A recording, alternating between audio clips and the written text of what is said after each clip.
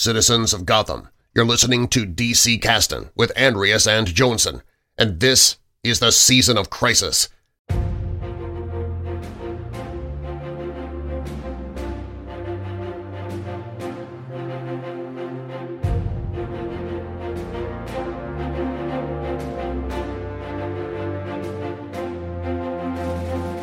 Ännu en kris har passerat och samtliga pågående tidningar har hoppat framåt i tiden ett helt år för att ge läsare och författare lite andrum. Men vad hände egentligen under det där förlorade året när Batman, Superman och Wonder Woman tillsammans med flera andra av DCs största namn var borta? Följ med när vi återberättar det gångna året från mindre kända karaktärers perspektiv, vecka för vecka i maxiserien 52.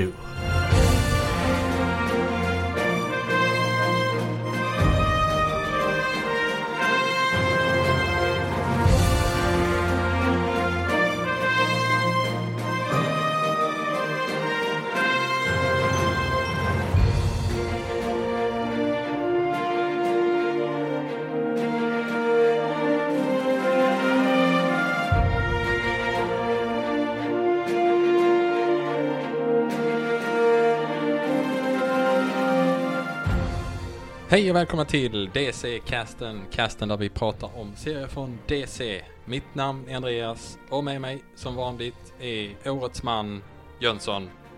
Är allt bra med dig? Vilket år var jag årets man? Ja, och är det inte i år? Nej. Ja, det kanske det är. Alltså det har inte utsetts årets man än, antar jag. Det blir slutet av året, så jag föregår juryn lite. Ja. Ja, men alltid händer ju samtidigt, Andreas, så att jag är väl alla års man då. Kan vara så. I något universum så är vi alla årets män. Sysslar du med lite foreshadowing här? Fan, vad trevligt.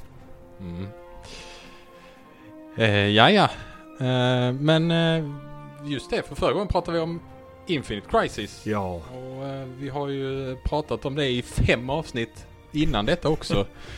Men vi är inte riktigt klara där ännu, kan man säga. För vi rör oss ju nu i efterdyningarna till Infinite Crisis. Och då är det ju serien 52 som vi ska prata om idag. Och den här serien är väl kanske inte riktigt en kris i sig själv. Men vi tar väl med den dels för att den har med Infinite Crisis att göra en del, eller lite grann i alla fall. Men kanske främst för att den är väldigt bra. Oh ja. Men också liksom så här, man måste nog ha den här på något sätt i huvudet när man ska fortsätta resten av Season of Crisis-månaden. Och vi börjar nå slutet av den. Den sista krisen börjar ju närma sig. Ja, visst. Och sen är det ett avsnitt till. Men 52, vad det, kan man säga att, för det är verkligen blivit ett begrepp inom DC på något sätt, precis som Rebirth. Ja. Det liksom blev en grej som de började återanvända, och Crisis blev ett begrepp liksom. Är det här 52, är det här det liksom det sätter sig också för DC? Ja, men jag tror det. Alltså, jag kommer att prata om det lite grann i liksom ursprunget, bakgrundsinformationen och så, men vi har ju pratat om det tidigare, att 52 skulle ju sen komma tillbaka i The New 52. Och där The New 52 rider lite grann på vågen av att den här var en sån succé. Även i mainstreamen var ju detta en sån succé. Där är ju liksom recensioner från så här riktiga tidningar som vuxna människor läser och sånt. Då blir jag nyfiken på att höra mer om bakgrunden här, känner jag. Så vi lämnar över till Batman. I am vengeance. I am the Knight. I am the relevant background information required for this episode. Tack för det. Vi lämnar alltid en liten tystnad där så att Batman kan liksom smyga in. Och jag tycker det känns bra. Ja, man kan inte prata i mun på Batman. Nej. Men du, tänk dig att liksom i allt det som skedde i liksom förberedelser för Infinite Crisis med alla miniserier och allting som plottas och görs i ordning liksom, så sker där ett möte inne på Paul Levitts kontor på DCs gamla kontor i New York. Jag tänker mig detta. Det är det som Monitor placerade en sån här vibrationsgaffel ovanpå. De byggde väl upp det igen, gissar jag. Ja, men han kallar till ett möte. Han var ju big boss på DC då, Paul Levitz. Och där sitter Geoff Johns, Dan DiDio och Greg Rucka.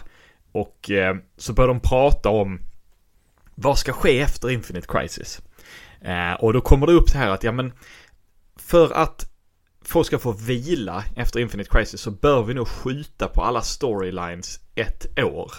Så allting som utspelar sig efter Infinite Crisis får en stämpel som heter One Year Later.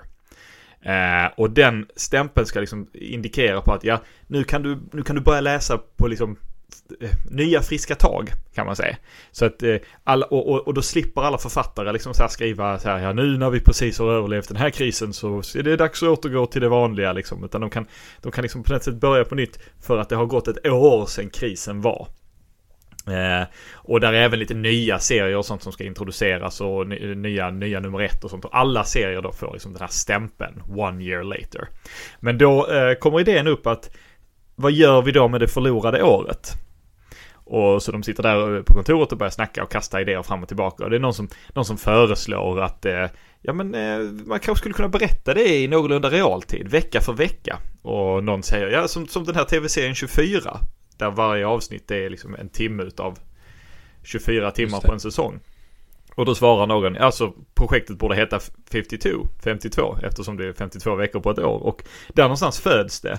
Och Geoff Johns och Greg Rucka lämnar kontoret lite skeptiska, men kommer tillbaka någon dag senare liksom. Ja men jo, det är faktiskt en jättebra idé det här. Vi gör det.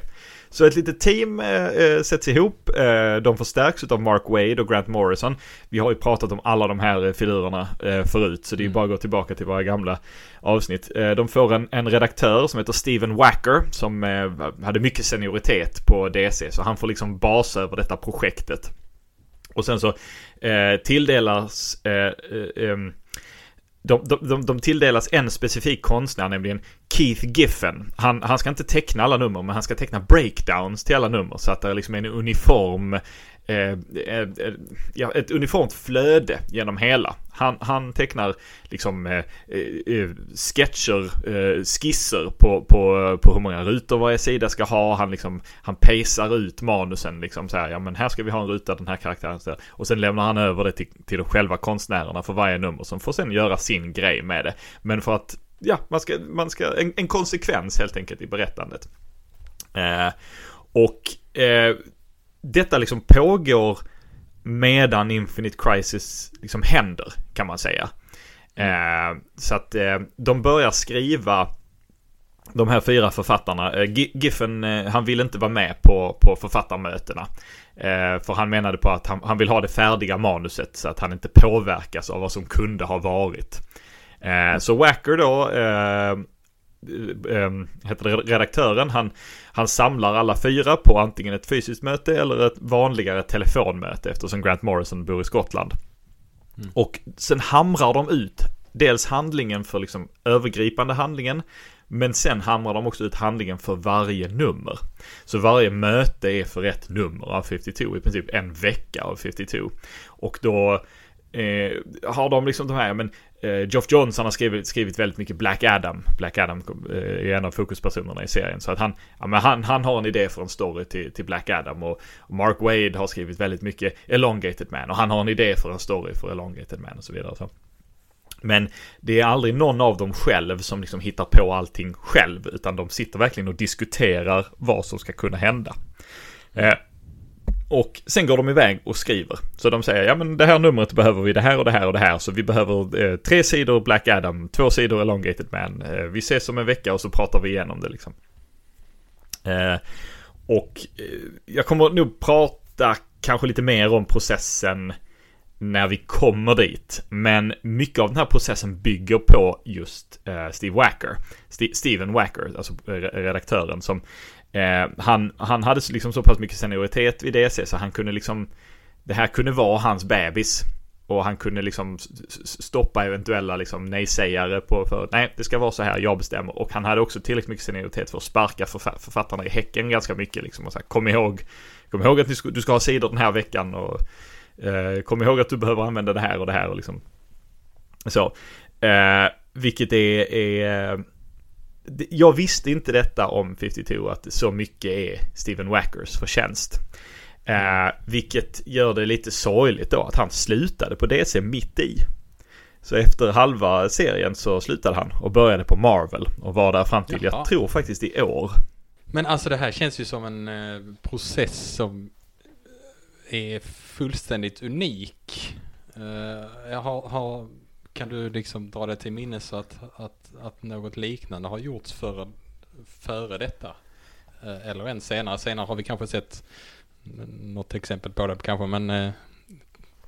Ja, men vi kan säga som så här. Processen för att göra det här på hade hyfsat mycket mothugg på DCs kontor.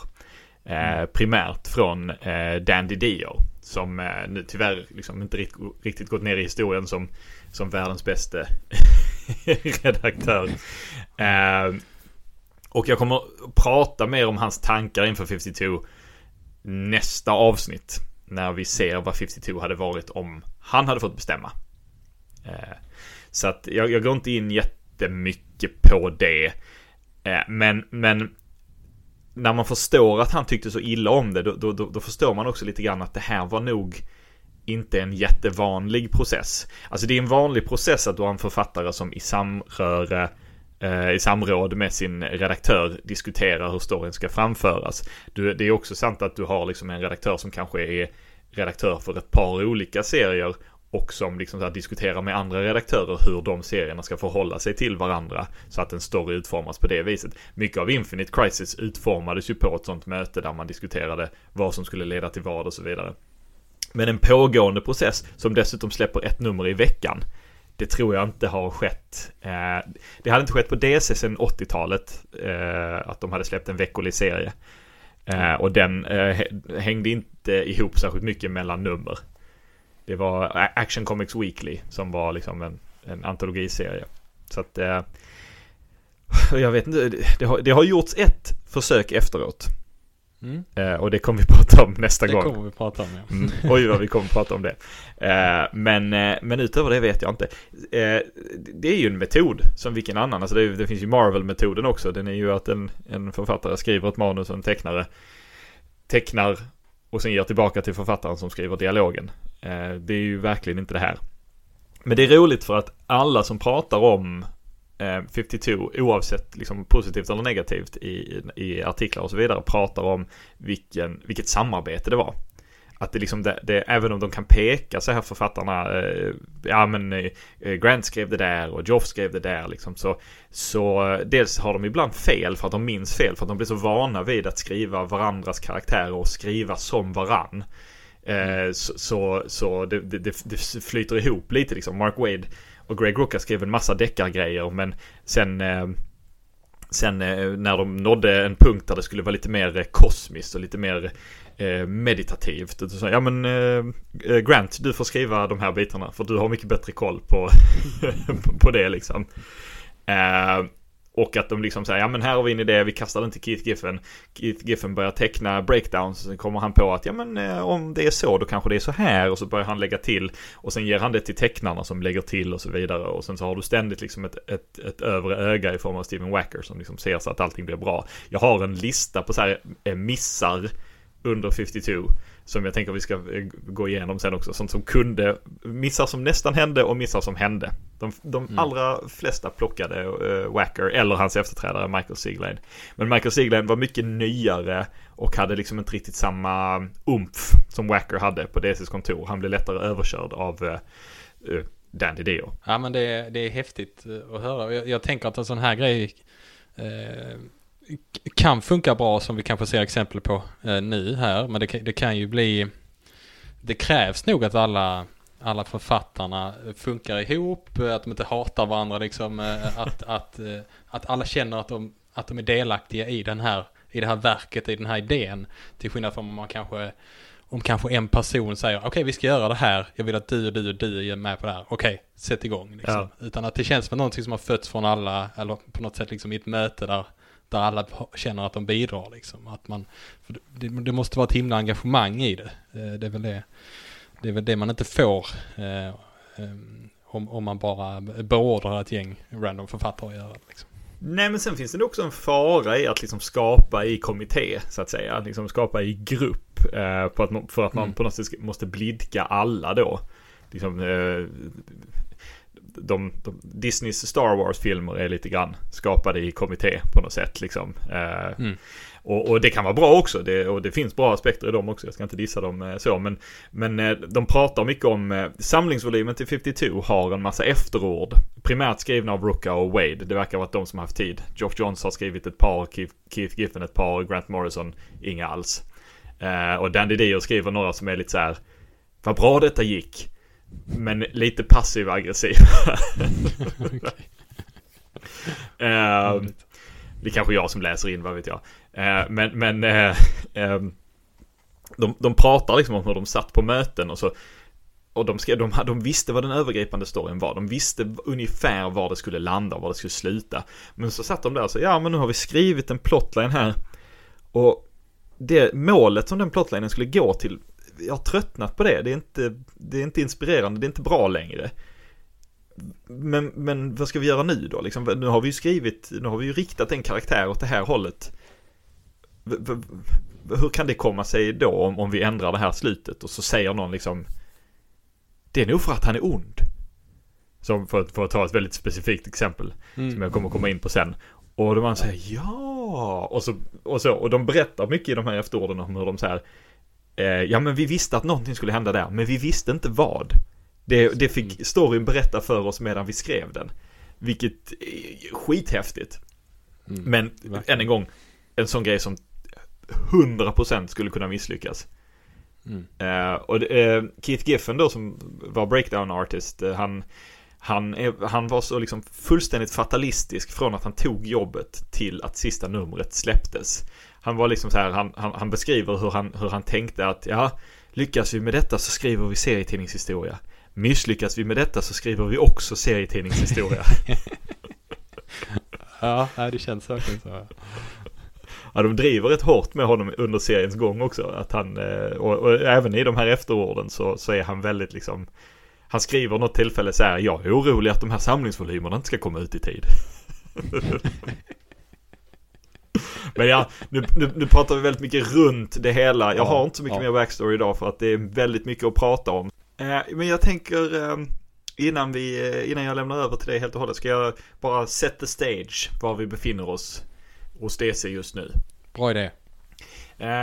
Det är ju precis efter Infinite Crisis. Vill ni veta exakt vad som hände där får ni lyssna på våra avsnitt om det.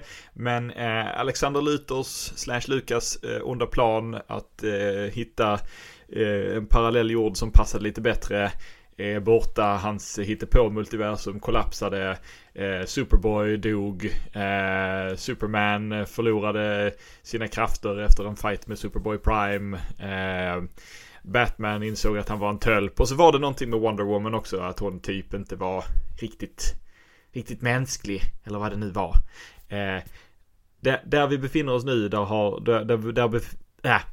52 är en värld utan Superman, Batman och Wonder Woman. De är inte döda, men de är inte heller central. Och med dem är det väldigt många andra centrala DC-hjältar som inte finns. Det här är verkligen en historia berättad av de mindre karaktärerna. Ja, men då har vi väl vad vi behöver för att ge oss an serien. Jag tycker det. Och vi kan inte gå igenom handlingen på samma sätt som vi gjort tidigare. För att vi har att göra med 52 nummer här. Istället så tänkte jag att vi ska försöka dela upp handlingen i de subplottar som finns och försöka diskutera dem en och en. Ska vi prova det, Jönsson? Men jag tycker det låter modigt och bra. Ja. Så vi kommer då gå igenom de olika handlingarna var för sig och vi kommer liksom inte hoppa mellan dem parallellt så som det utspelar sig i 52. Och min indelning på de här handlingarna lyder då att vi har Booster Gold-kapitlet, vi har Elongated Man-kapitlet, vi har The Everyman Project-kapitlet, vi har Lost in Space-kapitlet, vi har The Question-kapitlet och sen har vi Black Adam / World War 3-kapitlet.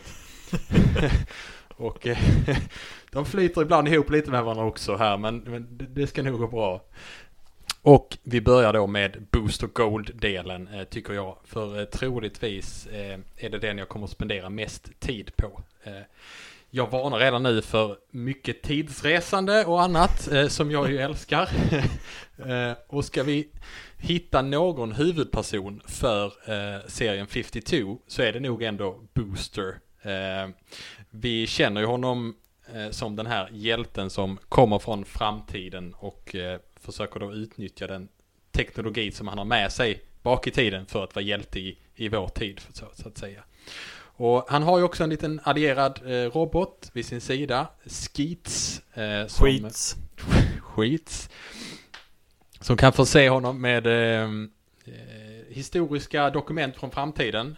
Så att med hjälp av Skits så kan han då få koll på när och var stora katastrofer ska ske till exempel. Och sådär. Så, okej. En annan grej med just Booster som vi ju pratat om tidigare är hans ständiga försök att kapitalisera på sitt superhjältande. Han har ju reklam på sin dräkt och sådär till exempel. Och efter att han har stoppat en skurk så dricker han till exempel en läsk från ett visst märke som han då har ett avtal med och så här, för att det ska då synas i artiklar och så vidare. Så det får vi se lite. Vi får se lite sånt i början av 52 här. Hur Booster kämpar på här. Och det går väl hyfsat bra liksom. Samtidigt i Metropolis där han verkar så finns det, som du sa, det finns ett stort tomrum här efter Stålmannen. Han vilar ju upp sig och han har inte sina krafter för tillfället. Så här finns det ju möjlighet att plocka hjältepoäng. Så det är ju det här vakuumet som Booster verkar. Dock så skiter sig allt sakta men säkert för Booster. Good. Det är lite problem med Skeets till exempel. Nu börjar jag bli osäker på vad som är det riktiga och vad som är det oriktiga uttalet här. Men hans historiska data verkar inte alltid stämma. Så det blir några lite misslyckanden på grund av det. Och Booster förlorar en del sponsorintäkter och han drar till lite fula tricks. Han blir till exempel påkommen att anlita skådisar för att liksom stagea ett brott där han kan vara hjälte och sånt. Så han går för att vara... Jag ska bara flika in där att den skådisen han anlitar, han improviserar ju fram repliken "Curse you, Booster Gold!" och det låter lite så här, fan vad pajigt. Men som verksam skådis, jag hade också tagit chansen att improvisera fram repliken "Curse you, Booster Gold" om jag fick den möjligheten. Det är bra. Du skulle ta möjligheten om det kom någon avdankad hjälte och bad dig spela skurk, eller? Ja, alla dagar i veckan. Ja, det är bra. Ja, så han går från att vara uppskattad hjälte till att vara avskydd då, ganska så tidigt i den här serien. Och till råga på allt så dyker det upp en helt ny superhjälte i Metropolis som gör ett himla bra jobb. Supernova kallar den här hjälten sig, och Booster hatar verkligen honom. Han tar allt rampljus och alla är liksom nyfikna på den här Supernova. Där finns också en minnesvärd scen där Clark Kent får sparken från Daily Planet eftersom han inte har liksom varit sig själv på sistone. Han har inte lyckats få till en intervju med den här Supernova. Och Clark bestämmer sig då för att kasta sig ut från fönstret och bli räddad av just Supernova, för han ser Supernova där flyger omkring där och lyckas då få till en exklusiv intervju. Det är ju något som vi har sett Lois Lane göra tidigare, fast då med Stålmannen. Det är Mark Waid som har skrivit den sekvensen, och det kommer ju senare att Lois blir skitare på Clark när hon får reda på vad han gjort, och då får Clark säga, ja men hur många gånger har inte du? Jag tror jag fick idén av. Du försökte ju sänka din bil i floden i Metropolis, men så jag fick rädda dig där i Superman Man of Steel. Just det. Ja, men tillbaka till Booster. Han vill få rätt på de här problemen med Skeets och försöker då ta hjälp av Rip Hunter, tidsresenärskaraktären. Och vi ska återkomma till vad Rip och Booster hittar på. Men tyvärr för Boosters del så sker det en incident som mynnar ut i ett öppet slagsmål mellan honom och Supernova. Och det slutar med att Booster offrar sitt liv för att rädda folk från en atombomb. Men det här är en så kallad luring faktiskt. För Booster har nämligen fått reda på genom Rip Hunter att Skeets har blivit... Herregud. Varför sa du så i början? Innan du går in på detta, vi skulle sagt det tidigare. Vi brukar inte bry oss så mycket om spoilers så här. Vi spoilar hela serierna när vi gör de här avsnitten. Det är ni vana vid det här laget. Men unna er att läsa 52 om ni inte redan har gjort det. Om ni lyssnar på det här avsnittet och tänker jag kanske vill läsa 52. Stäng av. Ja. Gå och läs den och kom tillbaka och lyssna färdigt på det här avsnittet. För vi kommer att spoila. Det behöver vi. Så fort ni känner er sugna så stäng av. Ja. Det finns kvar att lyssna på sen. Stäng av! Lyssna inte på oss. Okej. Booster. Vad sa jag? Jo, han har fått reda på att Skeets har blivit infekterad av den här maskskurken, Mr. Mind. Så Booster fejkade bara sin egen död. Och sen så tog han identiteten Supernova. Och tack vare då Rip Hunters tidsresekunskap så kunde han då vara Booster, både Supernova och Booster då. Så att han kunde gömma sig för Mr. Mind / Skeets. Ja, såklart vi ska ha en tidsrese mindfuck även i den här serien.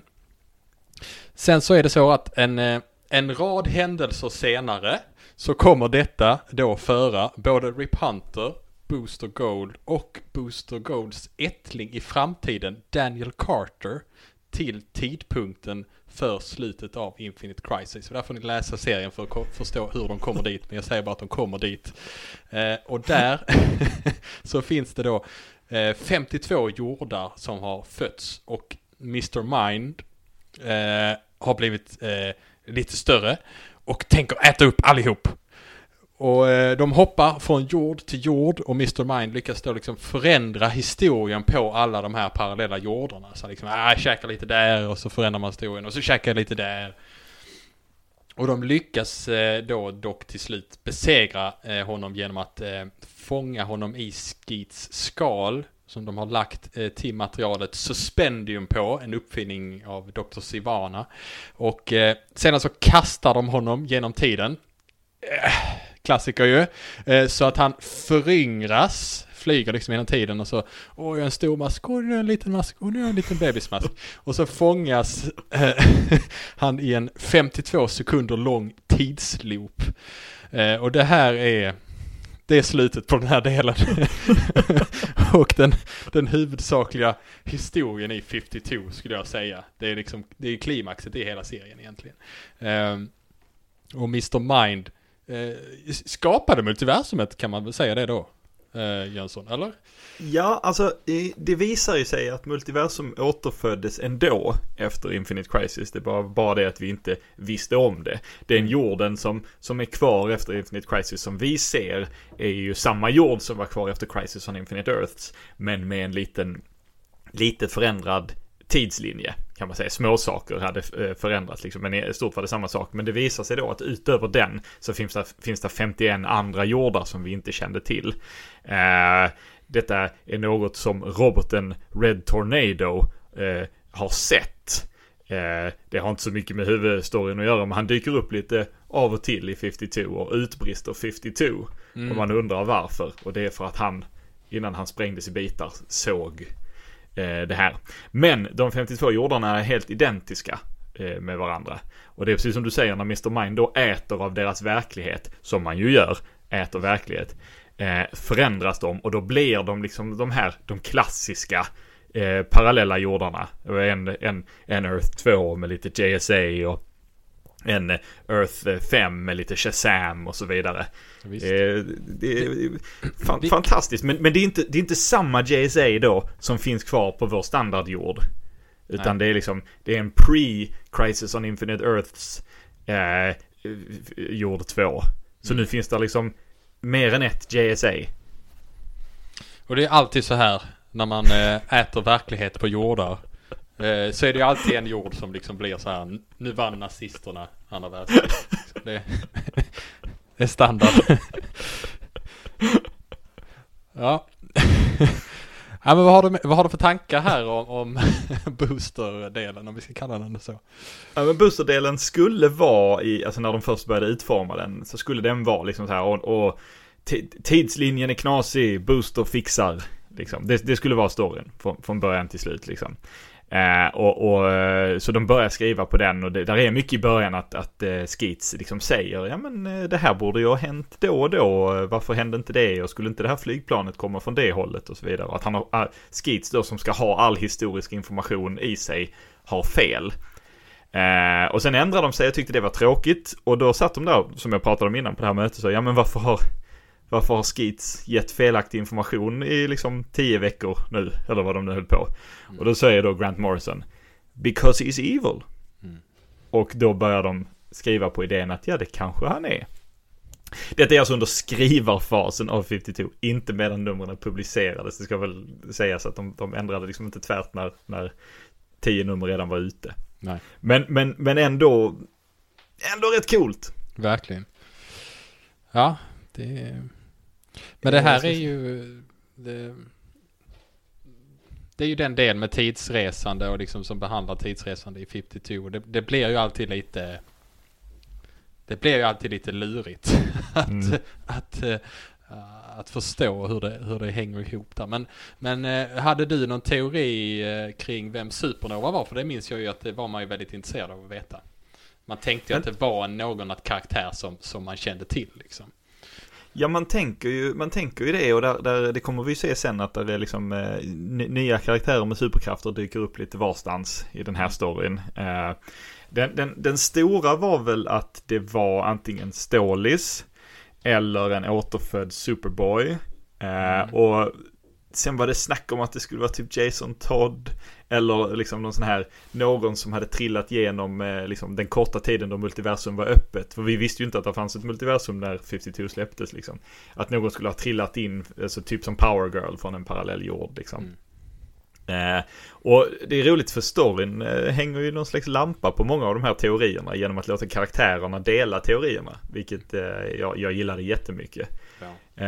Lex Luthor är helt övertygad om att Supernova är Stålis exempelvis, och Wonder Girl är helt övertygad om att det är den bortgångne Superboy. Så, men där är ju en sekvens liksom när Booster, alltså det är en rätt lång bit där man tror att Booster är död. Bland annat är det ju hans begravning, när det liksom bara är så här tragiska B-list superhjältekaraktärer som går dit, och de är liksom anställda. Skeets har typ anställt dem via Heroes List, som är Craigslist för superhjältar, till att vara kistbärare. Human Blimp och Oddman och sådana som ingen minns. Sådana som Grant Morrison tycker väldigt mycket om. Och där är också en sekvens när Skeets liksom på eget bevåg puttrar runt och försöker liksom så här göra sina onda grejer medan Booster är borta, där han dödar en massa andra DC-tidsresenärer. Och det numret börjar med att han söker upp Wave Rider, vår gamla kompis från Zero Hour, och dödar honom. Och där, om jag inte minns fel, så är det en antydan till att Skeets är byggd ut av Wave Riders lik från början. Och jag tror inte det ska vara så, för att Skeets ska ju bara vara någon sån här säkerhetsrobot på ett museum i framtiden. Det känns väldigt orimligt att det här museet... Ja, för han har väl egentligen, det enda han råkar ha är att han har en databas i sig. Det blir inga superkrafter i Skeets egentligen. Nej, men det var väl någon som då liksom, jag tror det är Geoff John som har skrivit en biten som kom på att ja, men Skeets är ju guld och Wave Rider är guld. Men det kan ha varit bara liksom, det kanske inte är det som, jag tycker det verkar som att det är det de hintar till, men det är svårt att säga. det var hemskt att se. Det är liksom, man blev nästan lite glad när Wave Rider dök upp. Fan, har de, när såg man honom sist? Vänta. Vänta. En obskyr karaktär i en eventserie. Och nej. Titta där i Fiddler. Uncle Sam och hans gäng ska... nej. Ja. Ja. Jag tror det var allt. Jag gillade Boosters historia. Jag håller nog med om att det är nog huvudstoryn i det hela. Ja, det är bra. Vi springer vidare då. Och då det är dags för Elongated Man. Och Ralph Dibny då. Gummimannen kanske han heter på svenska, jag vet inte. Det heter han kanske inte. Han heter Förlängda mannen. Förlängda mannen, ja. Men jag tror han heter Gummimannen också. Jag tror det fanns flera. Förlängda mannen. DC-kasten lyssnar minns ju honom från vårt avsnitt om Identity Crisis när hans fru Sue Dibny blev mördad. Han har lagt superhjältandet på hyllan och får höra att någon har sprayat ett upp- och nervänt Stålmannen S på Sues grav. Och de här spåren, när han undersöker den, leder till en kult som kallar sig för Cult of Connor. Där bland annat Wonder Girl är med i den här kulten, som du nämnde ju henne. Och de säger sig ha hittat en kryptonisk ritual för att återuppliva de döda. Och deras ultimata plan är då att återuppliva Superboy som ju dog i Infinite Crisis. Och det är en skeptisk Ralph som ändå går med på att låta dem i princip återuppliva Sue Dibny först för att kolla om det funkar. Det går tyvärr inte så bra. Den här ritualen resulterar i att en Sue-modell typ vaknar till liv och kryper mot Ralph. Och det är ingen vacker syn alls. Det tillsammans med ett gäng kompisar, Green Arrow och Metamorpho bland annat, så stoppar de den här kulten efter det här då. Så Ralph han blir ju lite ledsen efter detta, men han verkar inte ge upp. Han använder sig istället av Dr. Fates hjälm som viskar till honom att du kan faktiskt få tillbaka din fru och om du hämtar ett antal artefakter och samlar ihop dem, så är det en annan ritual du kan göra. Så han samlar ihop de här artefakterna. Vi får se det i massa olika nummer och för dem till Dr. Fates torn för att utföra den här ritualen som hjälmen har sagt. Dock så gör han något annat. Han kastar en binding spell, tror jag de beskriver det som, i det här tornet som gör att ingen kan lämna det här rummet utan att han först bryter den här magin. Och sedan så tar han en pistol och skjuter sig själv i huvudet med Dr. Fate-hjälmen på. Och det visar att det var Felix Faust som gömde sig i hjälmen och den här förtrollningen bryts när han skjuter på hjälmen. Och syftet med att han gömde sig där, det var att han ville offra Ralphs själ till demonen Neron i utbyte mot att Faust själv då skulle bli fri. Och Neron kommer då i egen hög person inuti det här tornet och han dödar Ralph, men She fick både Neron och Felix Faust, för eftersom Ralph dör så finns det ingen som kan bryta den här magin som håller dem fast i tornet, och därför så är de fast där för alltid. Eller ja, inget är väl för alltid inom DC, men ja. Så väldigt kondenserat det här, men Ralph dör. Vad säger du, Jönsson? Ja, det är ju jättesorgligt, men någonstans, vad skulle man gå med karaktären efter att ha liksom utsatt honom så fruktansvärt för grejer i Identity Crisis och sen liksom viftat bort honom efter det. Han hade ju knappt använts alls efter Identity Crisis. Så på något sätt var det ju fint. När Fates hjälm dyker upp så var jag lite ambivalent, för den dyker först upp i The House of Mystery. The House of Secrets, där gömde ju sig Secret Six, som vi minns från Villains United, och det var ju Abels hus då. Abel har vi träffat i Swamp Thing och så vidare. House of Mystery, det är ju Kanes hus då. Så man ser Kanes brevlåda utanför, men Kane själv är inte med. Men där inne så hittas ju hjälmen utav Tim Trench, en gammal så här DC-detektivkaraktär. Han skulle egentligen varit den extremt obskyra karaktären Mr. the Magician. Men så kom de på att Mr. the Magician egentligen heter Carter i efternamn. Rick Carter. Och Booster Gold heter ju också Carter. Så de tänkte, nej, inga fler Carter. Det kommer bara sabba. Det kommer förvirra folk. Så de bytte ut honom. Och de som hittar honom är dels Detective Chimp och dels två, och detta frustrerade mig väldigt mycket, nya karaktärer. Den ena är Terry 13, som kan vara menat att vara Tracy 13, Dr. 13s dotter. Men jag vet inte.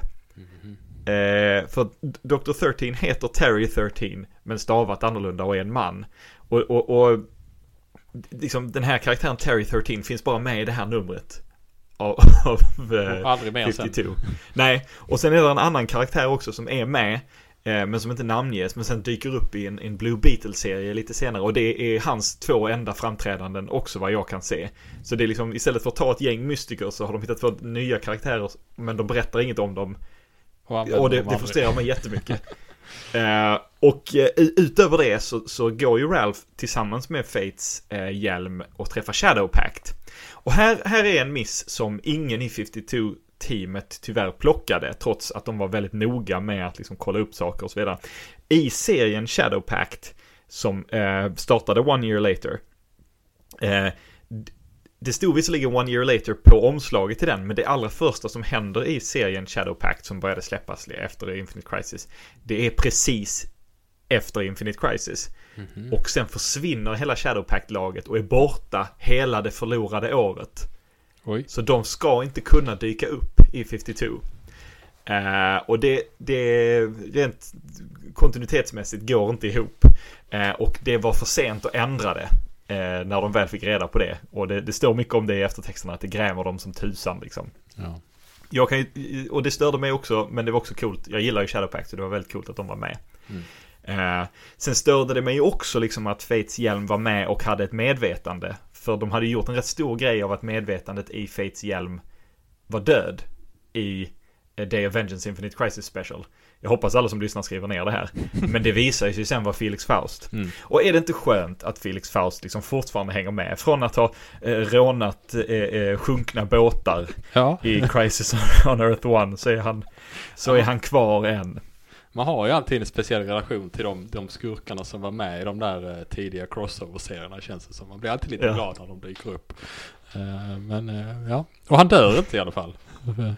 Nej, han blir bara torterad då för all evighet av Neron. Neron är tror jag en av de demonerna som var i krig med varandra, vilket ledde till då Day of Judgment, förra gången till Day of Vengeance. Jag tror också det var han som gav Blue Devil gjorde Blue Devil till en faktisk demon. Jaha. Nej, men jag gillar hela den storyn. Den är ju väldigt hemsk, och man får liksom följa Ralph genom liksom väldigt många olika skeden på något sätt. Han är väldigt mycket på botten när han mår dåligt. Han funderar liksom på, vi vet inte om han funderar på att ta livet av sig eller ej liksom, men och sen så vet man, tror han på den här kulten för att det här teamet han samlar ihop med Green Arrow och Hal Jordan och så, det är ju ett team av DC-karaktärer som alla har dött tidigare, och han samlar ihop dem inte för att hjälpa honom utan för att svara på frågan om de tror att det kommer funka att återuppleva Sue Dibny. Det tyckte jag var väldigt coolt. Det var meningen att Hawkgirl skulle vara en av dem, men så kom de på att Hawkgirl var en del av det här rymdteamet i Infinite Crisis, och hon var liksom fortfarande skadad vid det här laget, så de ändrade till Zoriel, Grant Morrisons ängelkaraktär, som intressant nog skapades för JLA för att Grant Morrison inte fick använda Hawkman. Okej. Ja, intressant. Där är också en sekvens i den här där där Ralph går till Spectre. Och där fick man med att då Spectre hade fått en ny värdkropp i form av Crispus Allen, men i de serierna om Crispus Allen då hade man gjort det så att de bondar inte förrän efter det här året, 1 year later liksom. Så att det är fortfarande en herrelös Spectre som Ralph går till. Och Spectre då visar ju händelserna runt Sues död i Identity Crisis, så Ralph får se det tillsammans med Jean Loring, och Spectre och Ralph tillsammans kurerar ju hennes crazy eyes så att hon får bevittna mordet som en icke-tokig person, och det är en fruktansvärd sekvens skulle jag säga. Men den löser också ett litet så en plottgrej i Identity Crisis. Sue befinner sig i huset och sen hör hon en smäll. Och det är ju en luring för oss som läser Identity Crisis. Vi ska tro att det är någon i lägenheten. Men då, 52 visar ju då att det är ju Ralph som har ett misstag. När han åker tillbaka i tiden med Spectre. Råkar smälla till något. Ja, det är snyggt. Det är väldigt, väldigt snyggt. Jag tror det var allt jag hade på den storyn. Jag gillar den jättemycket. Härligt. Då går vi vidare direkt. Och nästa del kallar vi för The Everyman Project. Och Everyman Project är namnet på ett initiativ skapat av Lex Luthor. Där vanliga människor kan få superkrafter om personernas gener visar sig vara kompatibla. Så en som dras till det här projektet är Natasha Irons, syskonbarn till John Henry Irons, även känd som Steel. Och hon blir en av de första som får superkrafter via någon slags maskin är det väl, med olika sprutor och grejer som kan aktivera de här metagenerna som de har. Och en superhjältemaskin. En superhjältemaskin, ja. Den går hit, den går dit, den går runt en liten bit. Och den startar på ett kick. Det är en superhjältemaskin. Det funkar inte jättebra. Ja, men då har ni hur den funkar där inuti då. Hon får ingå i ett superhjältelag som Luthor kallar för Infinity Inc. Och hon kallar sig för Starlight. Så ja, då blir man ju lite misstänksam när Luthor har en sån här grej för sig, såklart. Luthor, han har själv fått veta att han är inte kompatibel med de här krafterna. Han kan inte utföra det här på sig själv. Däremot så har han byggt in förmågan att stänga av superkrafterna på alla de här stackars människorna. Men det vet de inte om. Och på nyårsafton, när alla de här personerna med superkrafter flyger över Metropolis i en parad, så bestämmer sig en arg Luthor. Han är arg för att han tycker att Supernova håller på att bli den nya Stålmannen. Och han vill visa att Supernova, han kan inte rädda alla. Och bestämmer sig Lex för att stänga av deras krafter. Alla flyger där och är glada. Och så faller de från himlen ner till sin död. Eller i alla fall till att skada sig. Alla utom Infinity Inc-laget som han låter få behålla sina krafter.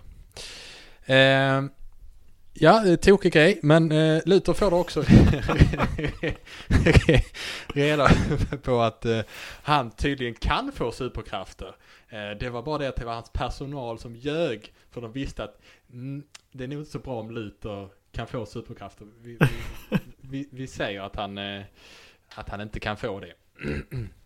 Så han ger sig själv kraft som är likvärdig Stålmannens. Och det blir en stor strid mellan Natasha då, som till slut förstår sanningen att Luthor han är ingen god gubbe liksom. Och Steel och Teen Titans, de kommer också in i den här fighten. Och det blir en fight och det blir en strid. Och de lyckas besegra Luthor genom att Natasha använder sig av samma teknologi som Luthor gjorde tidigare för att stänga av hans krafter. Reign of the Superman kallades det här i pressen. Vad kallar du det? Jag tycker Reign of the Superman är fantastiskt. Ja, det är det. Alltså, Reign som i regn, men när Stålis dog på 90-talet så var det ju Reign som i REIGN. Det är Stålmännens tid. Och Reign of the Superman är ju den gamla originalberättelsen av Siegel och Schuster liksom. Det är så bra. Och den sekvensen när Luthor stänger av alla superkrafter är fantastisk. Alltså så ondskefull. Och den plotlinen är ju intressant för att jag har väldigt lite koppling till stil och absolut i princip ingen koppling till Natasha Irons liksom.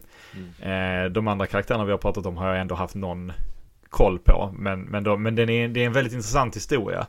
Även om jag personligen kan bli jag tröttnar lätt på historier där liksom så här familjemedlemmar på något litet enkelt missförstånd börjar hata varandra och sen ska det lösa sig. Men jag tycker de hanterar det rätt snyggt. En av de första grejerna som händer är ju att de hittar Lex Luthors lik i Gotham City. Och jag har aldrig riktigt förstått om det är meningen att det liket ska vara Alexander Luthor. För liket ser inte ut som Alexander Luthor. Han blir ju helt ärrad och skjuten i huvudet, jag vet inte. Men Lex påstår ju det och säger att det här är en Luthor från en annan verklighet som, ni kommer ihåg vad allt som hände med parallella jordar i rymden och så. Och det är han som har gjort allt ondskefullt som jag har gjort innan, som ni trodde jag hade gjort, menar jag. Det var han som var en ond president och så vidare. Så jag är friad nu och det håller alla med om på något märkligt sätt. Men de som hittar liket, det ska vara ett gäng karaktärer från Gotham Central. Men någonstans blir det fnurra på tråden. Så istället för att skriva in de karaktärerna det skulle vara, så ritar de in karaktären Crispus Allen, som ska vara död. Just det. Och The Spectre. Så än en gång Stephen Wacker, han får liksom i sista sekund kasta sig över och sådär, och så de får liksom, de ritar om honom lite grann och skapar den nya karaktären Detective Jang istället. Sånt gillar man. Och i samma nummer så är det en fight mellan Booster Gold och den här skådespelaren han har anlitat, och då välter de en gyrosvagn. Men den gyrosvagnen, den säljer bara varmkorv, för den är helt fylld med varmkorv. Och det var en miss de inte lyckades stoppa. Men där, Everyman-projektet är ju intressant på jättemånga sätt. Där är en bit i början där Natasha, hon ska försöka liksom svetsa ihop sin dräkt. Och så får hon ett så här svetslåga i urringningen och skriker till för det gör så ont, och så välter hon sin dräkt och så vidare. Och så, ja, det är ju lite cheesecake liksom så här. Men det är i manus så står det väldigt tydligt att hon inte är dum nog att svetsa i en väldigt liten t-shirt. Det står liksom att hon har förkläde och halsduk och mask och så vidare, men att liksom halsduken har lossnat lite grann, att hon får ett brännsår på halsen. Men någon, antingen Giffen eller tecknaren, valde att göra det mer, ska vi säga, intressant. Kunde inte hålla sig. Nej. Men sen är det ju Infinity Inc. är ju JSA-arnas barns superhjältelag. Och de heter ju inte Infinity Inc. först. De heter ju bara Luthors Team eller någonting. Keith Giffen designade vrålfula superhjältedräkter i lila och grönt. Jag vet inte om det var meningen att de skulle vara fula från början, men det tar ju ett tag innan då Luthor då köper namnet Infinity Inc. för att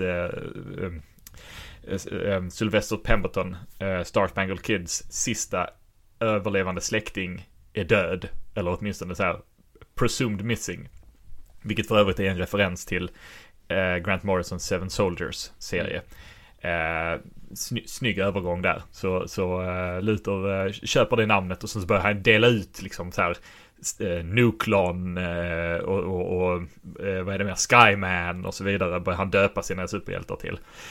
Och det är ju en hemsk sekvens där de introducerar en ny superhjälte med namnet Jade på Thanksgiving, och Alan Scott, Green Lantern och Obsidian, det vill säga Jades far och bror Jade, dog in story bara någon månad sedan under Infinite Crisis. Det drabbas av hur det dyker upp någon ny tjej och bara hallå, jag är Jade, och det blir liksom en fight där i princip JSA och Obsidian ger sig an hela Infinity Inc. och Alan måste stoppa honom liksom. En sorglig men väldigt välskriven bit, skulle jag säga. Det skär liksom i hjärtat på något sätt. Ska vi se här. Du hoppade in med det, jag kollar på mina notes. Ja, nej men det är väl intressant. Jag vet inte, hur uppfattar du Luthor när han stänger av de här krafterna, så är han är ju liksom, det kanske inte är det smartaste draget att göra. Jag vet inte riktigt vad hans tanke är. Han är förbannad på Supernova. Han vill liksom visa att titta nu, Supernova kan inte rädda alla liksom. Men är det... Jag tror det är ren avund. Jag tror han gör det i ren frustration att han inte kan bli... Att han inte kan få superkrafter, och då missunnar han liksom alla andra. Sen är det ju på något sätt en del av hans plan också, att han ska visa att Supernova och egentligen att hjälteideal inte funkar. Nej, det är väl det kanske. Men det känns som att han är väldigt han låter känslorna ta över där mycket, där han annars kanske är rätt så långsiktig i sitt tänk liksom sådär. Ja. Det är väl en del av Luthors personlighet i och för sig. Ja, och jag tycker jättemycket om det. Alltså jag gillar kalla beräknande Luthor, men jag tycker det är gött att se fasaden brista liksom. Ibland också. Han gör ju det på något märkligt sätt personligt mot John Henry Irons också. Han mot John Henry Irons vilja ger ju honom superkrafter. För att det ska verka som att Steel har liksom i smyg gått till Luthors superkraftmaskin och åkt runt och hit och dit och startat på ett kick och så vidare. Sen ja, det är ju liksom, ja, det är trött storyn att de grälar, Natasha och John Henry. Men det är väldigt gött när de finner varann igen. Och det är gött att säga att Natasha egentligen vill göra rätt på något vis. Och jag kan till och med köpa, för hon var en av de hjältarna som svarade Oracle och deltog i slaget vid Metropolis liksom. Så jag kan köpa att hon känner att hon borde få lite mer recognition för det. Så storymässigt funkar det. Och det är också gött att det liksom så här, det överlappar lite med de andra storyn. Med de andra, alltså Ralph har ju överlappat lite med Booster och så vidare, och Booster har överlappat lite med det här. Inga av de här storyn sker ju i ett vakuum liksom. De krockar ju med varandra ibland. Och där är en sekvens, ett nummer där det försöker skapas ett nytt Justice League. För att vi måste ha ett Justice League. Och i det Justice League ingår ju dels Firehawk i sin nya kostym från Crisis on Infinite Earths. Vår favorit Firestorm, eller en av våra favorit Firestorms, Jason Rush. Och där ingår ju också Ambush Bug. Just det. Klart du skulle nämna det. Hur många likes är det inlägget uppe i nu då? Det får aldrig några likes, tyvärr. Men nu är det 52 likes på det, och specialavsnitt av Ambush Bug. Keith Giffens skapelse, och Ambush Bug kan ju se bortom fjärde väggen. Så Ambush Bug gör lite så här referenser. Han skriker 52, han begär nya manussidor. Tydligen så skulle han så här, å Giffens vägnar beklaga sig över att de var sena till en deadline eller någonting i den stilen. Men man upplevde att det var för meta. Ja. Hade det släppts idag så hade det nog inte varit det. Jag tror då hade man gått all the way och varit supermeta. Där ingår också Bulleteer, som är en Grant Morrison-karaktär från Seven Soldiers, men hon är liksom bara där som så placeholder. Hon gör ingenting och hon har typ inga repliker eller någonting. Hon är bara där för att de behövde liksom en hjälte till, en hjälte som var en B-listare. Och Grant Morrison ska ha så här beklagat sig i efterhand för att det var ingen som frågade mig om man fick använda Bulleteer. Och jag kommer inte ihåg om det är Mark Waid som skrev den sekvensen, men han liksom lägger in det i efterordet till det avsnittet. Brevet han skickade till Morrison, där han frågade om han fick använda Bulleteer, som Morrison ignorerade. Ja, det gillar man. Ja, det är fruktansvärt småsint, och man blir lycklig av det. Ja, härligt. Ja, har något mer där? Nej, jag tror det. Jag ska kolla. Jo, i det här knyter man ju också att JSA lägger ner. För det var ju en del av storyn att JSA skulle ha liksom lagt ner under det förlorade året. Och just den delen, den har inte så mycket med den stora storyn att göra egentligen. Men den delen har jag aldrig riktigt köpt. Det var liksom väldigt mycket så att man konstruerade att nej, teamet det funkar inte längre, och teamet det var som att liksom de sa det hela tiden, men det reflekterades inte riktigt i serierna. Nej, och det känns väl som att det var att den här One Year Later-grejen funkar för vissa idéer de hade, men för JSA hade en omstart kunnat ske direkt efter Infinite Crisis istället för att vänta ett år, så man fick väl konstruera något där liksom. Ja, jag vet inte. Någonting, det låg aldrig riktigt rätt för mig i alla fall. Men det kan ju ha att göra med också att man har sina egna förutfattade meningar rörande karaktärerna. Mm. Det numret med Justice League för övrigt så tror jag dels de ringer till Green Arrow för att fråga om han vill vara med. Och då tror jag Firehawk säger någonting i stil med se om Green Arrow har Martian Manhunters nummer, för han bör nog också vara med. Ja. Och Green Arrow är då superupptagen med sin borgmästarkampanj i vad är det? Star City. Så han vill inte. Han säger typ så här: nu lägger du ner den här kommunikationsapparaten Firestorm, och så kommer jag komma till där du befinner dig och beslagta den om en vecka. Men de lägger då också in en cameo från den gamla författaren Elliot S. Maggin, som gärna skrev historier där författarna själva trillade in i superhjälteberättelserna. Han har skrivit någon sån gammal JLA-JSA crossover från 70-talet där han själv trillar in i storyn och blir typ en skurk. Han är ju fantastisk i den mån att han stavas Elliot S. utropstecken Maggin. Det är väldigt få människor som har utropstecken i sina namn nu för tiden. Ja, det håller jag med om. Men det var allt. Ja. Härligt. Då går vi vidare. Nästa del. Det är den så kallade Lost in Space-delen.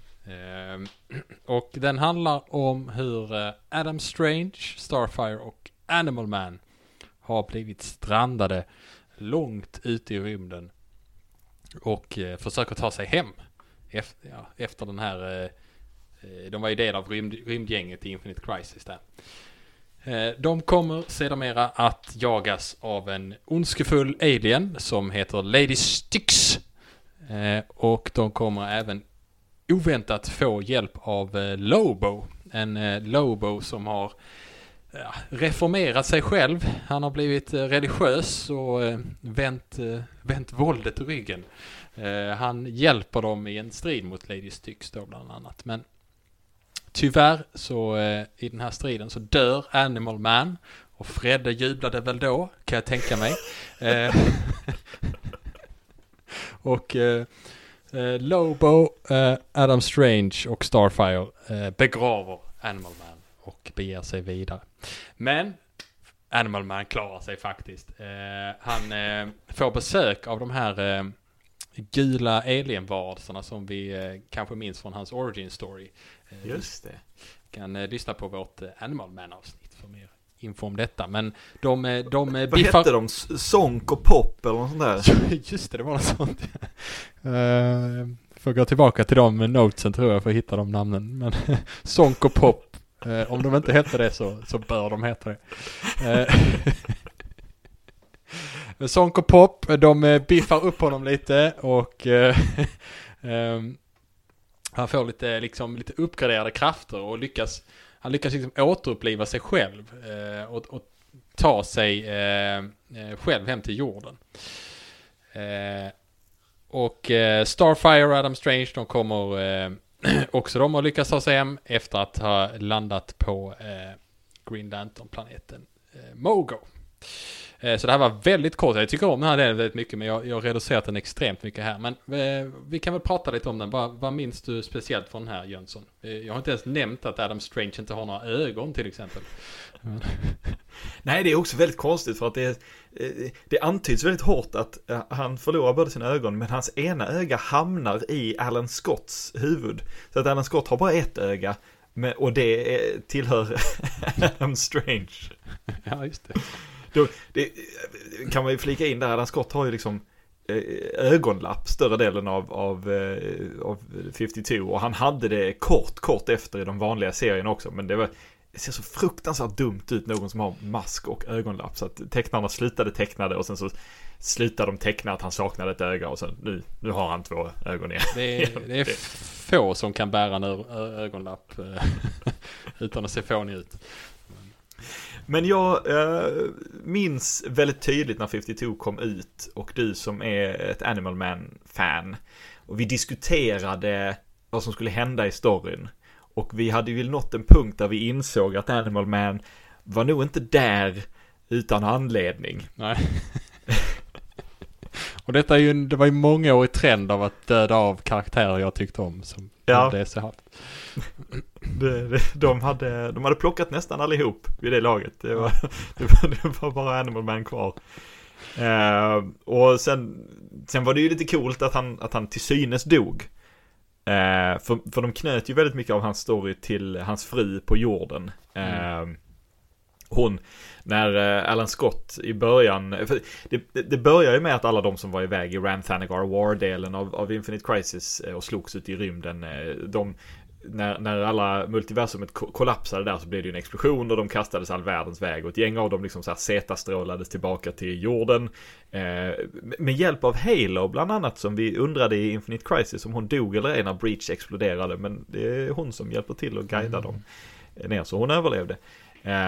Men då att liksom alla kom inte till jorden, och många av de som kom till jorden var ju jätteskadade och så vidare. Som sagt, Alan Scott saknade ett öga och Hawker var gigantisk och Firestorm och Cyborg var mergade och massa grej. Men Animal Man, Adam Strange och Starfire då, de försvann, och så Alan Scott reser ju till Ellen Baker då, Animal Mans fru, för att i princip säga han är förlorad liksom. Men hon svarar ganska liksom kort att så han är bara förlorad. Han är inte död. Du vet inte att han är död. Och Alan Scott bara, nej men bra. Då vet jag. Då väntar jag. Så att hon liksom, och det är en väldigt fin sekvens liksom. Och när det verkar som att han dör, då får man ju se att hon på något sätt så här känner av det också. Jag tror bara det ska vara jag tror inte det är någon slags force power. Jag tror bara det ska vara en fin parallell. Men vilka hjältar det skulle vara, de här 3 Lost in Space-hjältarna, det var lite uppe i luften rätt länge. De fick liksom välja och vraka bland karaktärerna som var med i den här stora rymdstriden, vilka de ville använda. Så att det skulle kunna ha varit Animal Man, Adam Strange och Ultra the Multi-Alien. För han var ju faktiskt där. Och nu gillar jag den här storylinen väldigt mycket. Jag hade gärna sett Ultra the Multi-Alien där på något sätt. Ja. De landade till slut i att det mest intressanta var supersnygga Starfire och 2 gifta män. Det var liksom det som skulle leda till mest spänning, kan man säga. Men när man tänker på det så är det liksom Adam Strange bryr sig bara om sin hustru. Och där är ju till och med en sekvens där det är väldigt tydligt antyds till att liksom Animal Man skulle, om han ville, kunna vara frestad av Starfire, men han kan bara tänka på sin fru och sina barn. Han säger till och med så här, men om de inte vet när jag kommer hem, så kanske de slänger mina prylar. Det tycker jag. Det kunde du relatera till. Ja, jag kunde verkligen så här. Det satt i hjärtat på något vis. Och de träffar ju Lobo, och Lobo skapades av Keith Giffen, och jag sa ju innan att Keith Giffen var väldigt fatalistisk serien igenom. Så han var ju naturligtvis inte den som ville att Lobo skulle vara med, utan han var ju mer så här, nej men måste vi ha med Lobo? Jag skapade honom, men måste vi verkligen ha med honom liksom? Och, jo, men vi tycker det liksom. Kan inte du skriva lite Keith? Och Keith bara, nej jag vill inte. Men Grant, kan inte du skriva lite Lobo-grejer? Och Grant svarade, jag gillar inte Lobo. Och sen försvann Grant, och sen kom Grant tillbaka. Men jag har en idé. Och där kom det ifrån. Lobo, rymdpåven i rymddelfin-religionen, eller vad det nu är. Ja. Väldigt det mycket är Grant faktiskt Morrison. rolig. Jag gillar den delen med Lobo. Jag tycker det är jätteroligt hur han ska ha hittat ett annat syfte, men han har ju så svårt att hålla sig liksom från våldet på något sätt. Jag gillar han är pacifist. Han är bara riktigt, riktigt dålig på det. Ja, exakt. Men jag gillar den här Lost in Space-delen, att vi får en rymdserie som utspelar sig långt, långt bort i rymden, som verkligen Ja, men den visar på avstånden i rymden här, att avstånden är ju annars väldigt korta för en Green Lantern till exempel, att åka från en sektor till en annan liksom och så. Men här är det verkligen så här: okej, vi måste komma hem. Vi har inte krafterna för att ta oss hem som en Green Lantern eller som en annan rymdhjälte liksom, utan det blir liksom på ett annat sätt. Så det jag gillar det. Det är inte rymden är så stor, men den framställs ändå som väldigt liten vanligtvis liksom. Nej, jag håller verkligen med. Och den här skurken, de liksom de slåss ju bara nätt och jämnt mot henne. Hon är ju någon slags yttre hot som de måste förhålla sig till snarare än så. Och Lady Styx, som hon heter, hon skapades för att författarna ville verkligen inte använda Darkseid. De kände att det är alltid Darkseid. Vi är så trötta på att använda Darkseid.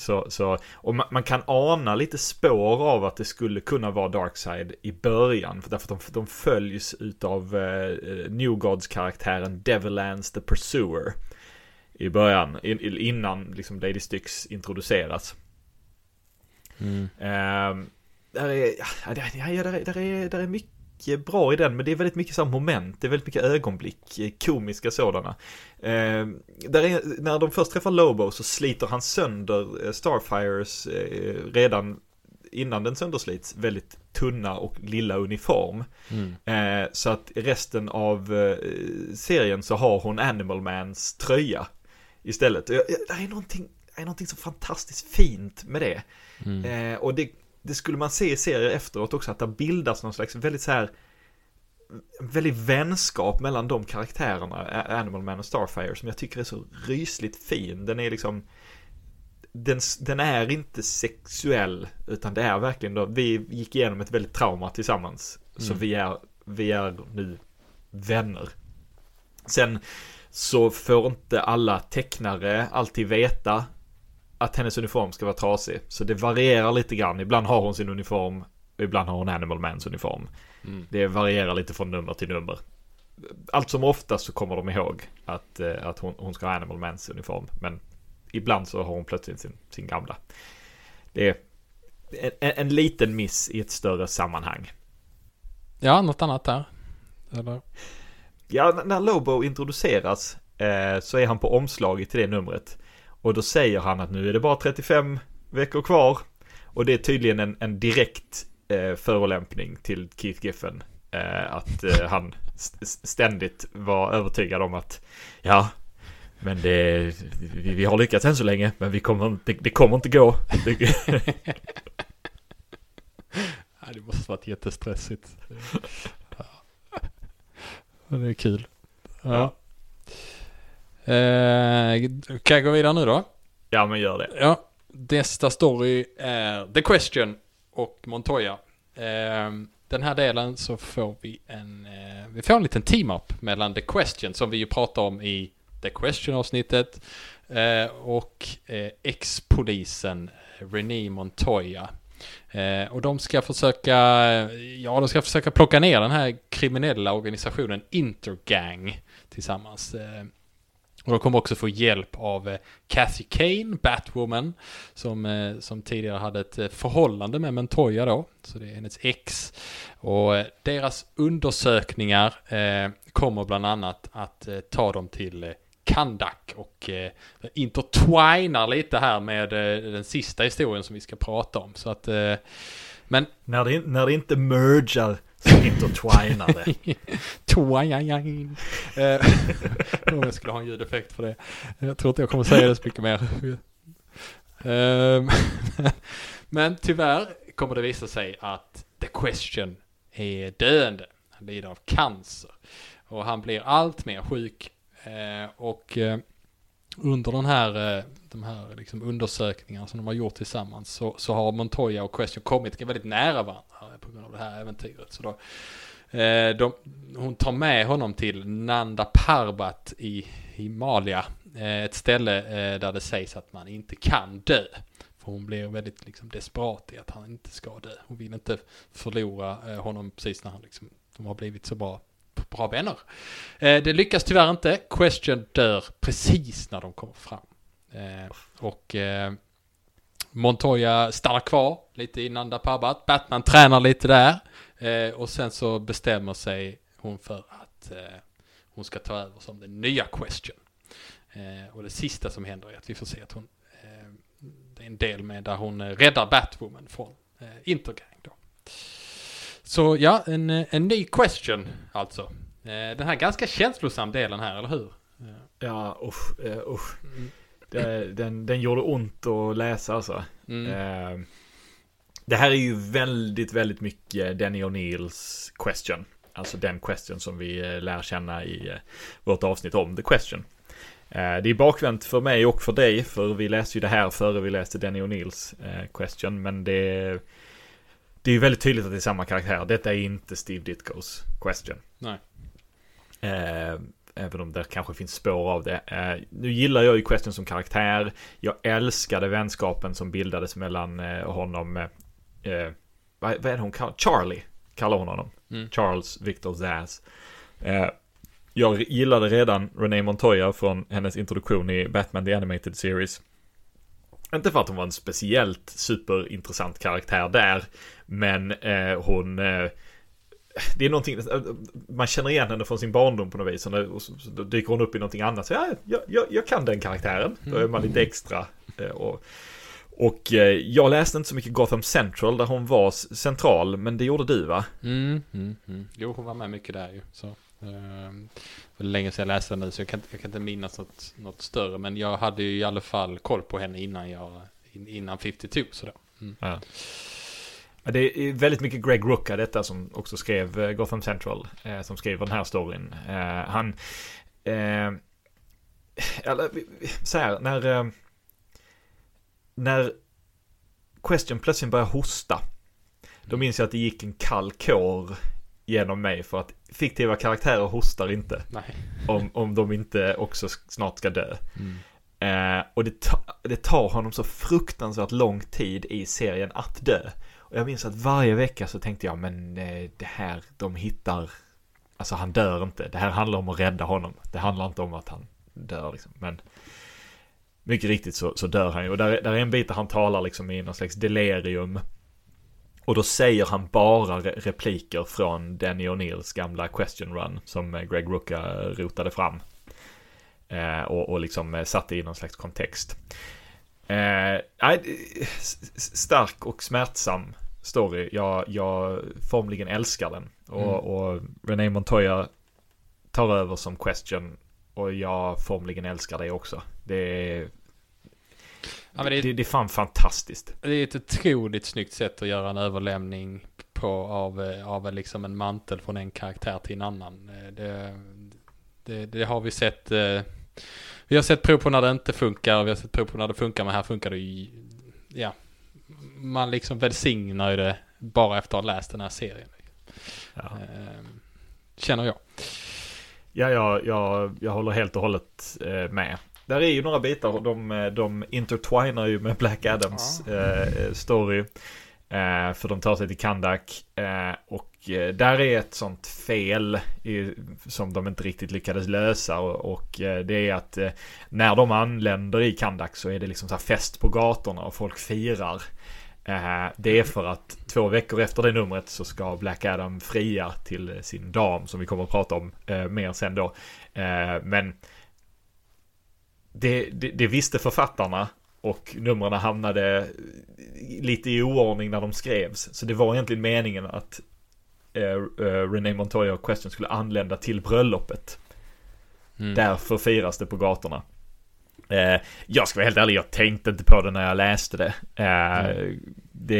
Det kan väl vara bara party ändå. Det är alltid fest i Kandak. Ja, men precis. Där är en fruktansvärd sekvens där Renee Montoya tvingas skjuta en självmordsbombare. Och där tecknades det att hon som resultat av detta liksom kastar sig på marken och kräks av ren att hon äcklas av det liksom. Och det tyckte liksom Rucka och författarna att nej, det är inte Renee Montoya, hon gör inte det, hon var faktiskt polis, hon förstår, även om hon hatar det hon gjorde så är det inte det som sker. Och då gick än en gång Stephen Wacker in och gjorde en ändring så att hon ber istället. En stor del av Renee Montoyas karaktär är ju att hon kommer från en väldigt katolsk familj. En väldigt snygg sekvens. Men man ser att det har varit en kräk tidigare för att i rutan efter så liksom torkar hon sig om munnen. Aha, okay. Som kanske inte alltid är det man gör när man ber, vad vet jag. Ibland blir det kladdigt beende. Ja. Intergang är ju en Jack Kirby-skapelse för hans New Gods-sviter. Freddy pratade om det i New Gods-avsnittet. Se, det var därför vi behövde ha det här New Gods-avsnittet. För han pratar ju också om Bruno Mannheim som är den stora skurken. Och när han introduceras så dödar han ju en C-list-skurk för att visa de andra skurkarna vad badass han är på något möte. Och på det mötet sitter ju också Magpie från vår Superman Man of Steel avsnitt som inte har haft så många framträdanden. Och även en död Kite Man. Just det. Ja, och det antyddes väldigt hårt att Kite Man dödades i bakgrunden i Villains United också. Så fan, det är inte lätt att vara Kite Man alltså. Nej. Men han får ju en ny karriär sen i Harley Quinn. Han ska få en egen tv-serie. Ska han det? Ja, han ska få en spin-off. Häftigt. Hell yeah. Ja, nu är det lätt att vara Kite Man plötsligt. Ja. Sen är det lite grejer runt Batwoman också. Alltså, på 60-talet så gick det väldigt mycket rykten om att då Batman skulle vara gay. Och ha någon slags gay-förhållande med den här unge pojken som han levde med. Och då introducerar man ju lite kvinnliga karaktärer i serierna för att liksom, ja, men om det finns kvinnor då kan man ju skriva att Batman är intresserad av dem. Och då kan de ju inte vara gay. Det är förmodligen därför, om du kommer ihåg vårt allra första avsnitt, en alldeles för ung Dick Grayson lite så här smådreglar över de här snygga skurkarna på utställningen. Ja, just det. Och Batman säger, när du är gammal nog. Det har förmodligen med det här att göra, liksom, att man skulle visa att de verkligen inte är gay. Och då introducerade man Batwoman och Batgirl. Och det var inte då Barbara Gordon, utan det var, jag tror det är Kathy Kane och Betty Kane, tror jag. Men de försvann sen efter Crisis och så. Men här återintroduceras hon då, eller Kathy Kane i alla fall, som Batwoman. Och ja, 52 i sig gör ingen grej av hennes sexualitet, utan hon är Renee Montoyas ex och det är bara så. Men medierna då, jag vet inte om du minns det, men det nådde ju mainstream media att en karaktär med ordet Bat i namnet skulle vara gay. Jag minns inte men jag skulle inte påstå att jag läste mainstream media som plockade upp sådana grejer kanske, men ja, men det pratades om det i Late Show-monologer och de sa att DC har introducerat sin första homosexuella karaktär och alltså till mainstream-medias försvar, och jag tycker inte om att ta dem i försvar allt för ofta, men DC, även om de sa och var väldigt noga med att säga att alltså Batwoman är superhjälte först, hennes sexualitet är oviktig, så var de också väldigt noga med att understryka att de minsann hade en gay-hjälte, att de var okej med gay. Och med tanke på att DC vid det laget hade haft en rätt så bra samling homosexuella karaktärer, Renee Montoya bara en av dem, så klingade det lite falskt. Dan DiDio än en gång skriver i efterorden att det var ju så fel att media valde att fokusera på sexualiteten och så vidare. Det var ju inte det som var meningen. Nej, media gjorde nog sin beskärda del, men Dan och resten av DC gjorde nog också sin beskärda del i det där. Så ja, det är synd att vi på något sätt måste man ta upp det, för att det blev en sån grej när hon introducerades, men det har faktiskt in story ingenting med någonting att göra. Hon är designad av Alex Ross för övrigt. Keith Giffen och omslagstecknaren J.G. Jones gjorde de flesta av designerna i 52 av nya karaktärer. Men Batwoman är designad av Alex Ross. Och introducerades av misstag ett par veckor innan hon skulle introduceras. För hon ska synas i silhuett. Och då ska det vara liksom en antydan till att det är Batman. Men tecknaren fick inte reda på att det skulle vara i silhuett. Så tecknaren tecknade ut henne helt och hållet. Så att hon syntes i sin helhet. Och så då liksom 2-3 veckor senare när hon första gången dyker upp så ja, vi vet. Vi såg henne för några veckor sedan och det var lite underwhelming faktiskt med den här karaktären. Alltså, så den här versionen av Kathy Kane den introduceras i 52 nu. Precis, ja. Helt riktigt. Ja. Det här är hennes första framträdande. Ja, okay. Och detta kan man säga det är ju den designen som fortfarande gäller för henne. Även om inte karaktären är likadan. Ja. Jag tycker det är en cool design. Ja, absolut. Det håller med om. Ja. Ska vi, nu när vi ändå är på Bat-spåret här, vi får ju faktiskt titta in lite grann hos Bruce Wayne och Batman i ett nummer. Jag tar upp det för att det som Batman gör under det här förlorade året är att han, som han säger, retraces his steps as Batman. Så han gör den här resan han gjorde när han var en ung arg man för att liksom lära sig alla världens kampsporter. Men den här gången har han med sig Dick Grayson och Tim Drake. Hur är det med armen där för Dick nu då? Ja, men den är så bra. Den är så bra. Det var nog ingen fara egentligen. Nej. Batman bara överreagerade i slutet av Infinite Crisis. Det är faktiskt så pass att Dick Grayson han tröttnar rätt snabbt och återvänder. Så han är med lite grann i 52-storyn och träffar Batwoman och så vidare. Det är en ganska fin bit där han ger henne en batarang för att visa att hon är liksom accepterad. Men Bruce han ger sig ut i öknen för att på något sätt så här hitta sig själv och som man säger skära ut sina demoner. Och de här demonerna skärs ju ut inte av Ten-Eyed Man men utav The Ten-Eyed Brotherhood. Ett gäng liksom mystiska munkar ute i öknen som har ögon på sina fingrar precis som våra gamla, ska jag säga favorit, Ten-Eyed Man. Vi har väldigt många favoriter nu, men absolut är han med på den listan.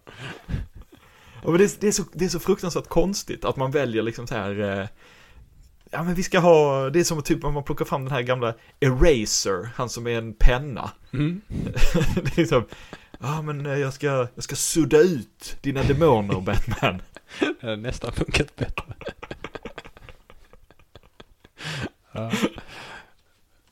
Ja, jag säger det redan nu. Question storylinen är min favorit. Ja, härligt. Vi har ju en del kvar. Har vi en del kvar eller en del? Vi har en del kvar. Ja. Jag vet inte vad det betyder när jag sa det nu. En del kvar. En hel del? Eller? Där är en del kvar. Nej, sista delen är kvar. Och det är dags för den bioaktuella nu snart. Black Adam. Black Adam är ju ledaren för landet Kandak någonstans i Mellanöstern som han styr i ett järngrepp. Han verkar ha goda intentioner men han blir liksom mer och mer brutal. Men han träffar en kvinna vid namn Adriana Thomas och de båda blir kära i varandra. Och han ger henne lite krafter för han kan göra det. Och hon kallar sig då för Isis och även hennes förlamade bror får krafter så att han kan röra sig då när han har sina krafter och han kallar sig för Osiris. Och de blir en del av familjen efter att Black Adam och Isis gifter sig. Så de kan då liksom påkalla sina krafter precis som Black Adam genom att säga de säger något ord sådär. Så Isis hon har en förmildrande roll på Black Adam. Han liksom lugnar sig lite. Osiris får också en ny kompis. En talande men snäll krokodil vid namn Sobek. som också får komma och bo med Black Adam-familjen. Så det blir många nya familjemedlemmar för Black Adam där. Ja, en krokodil, visst.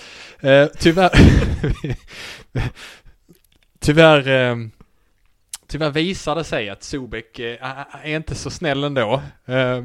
Han är nämligen en av apokalypsens 4 ryttare som har klätt ut sig.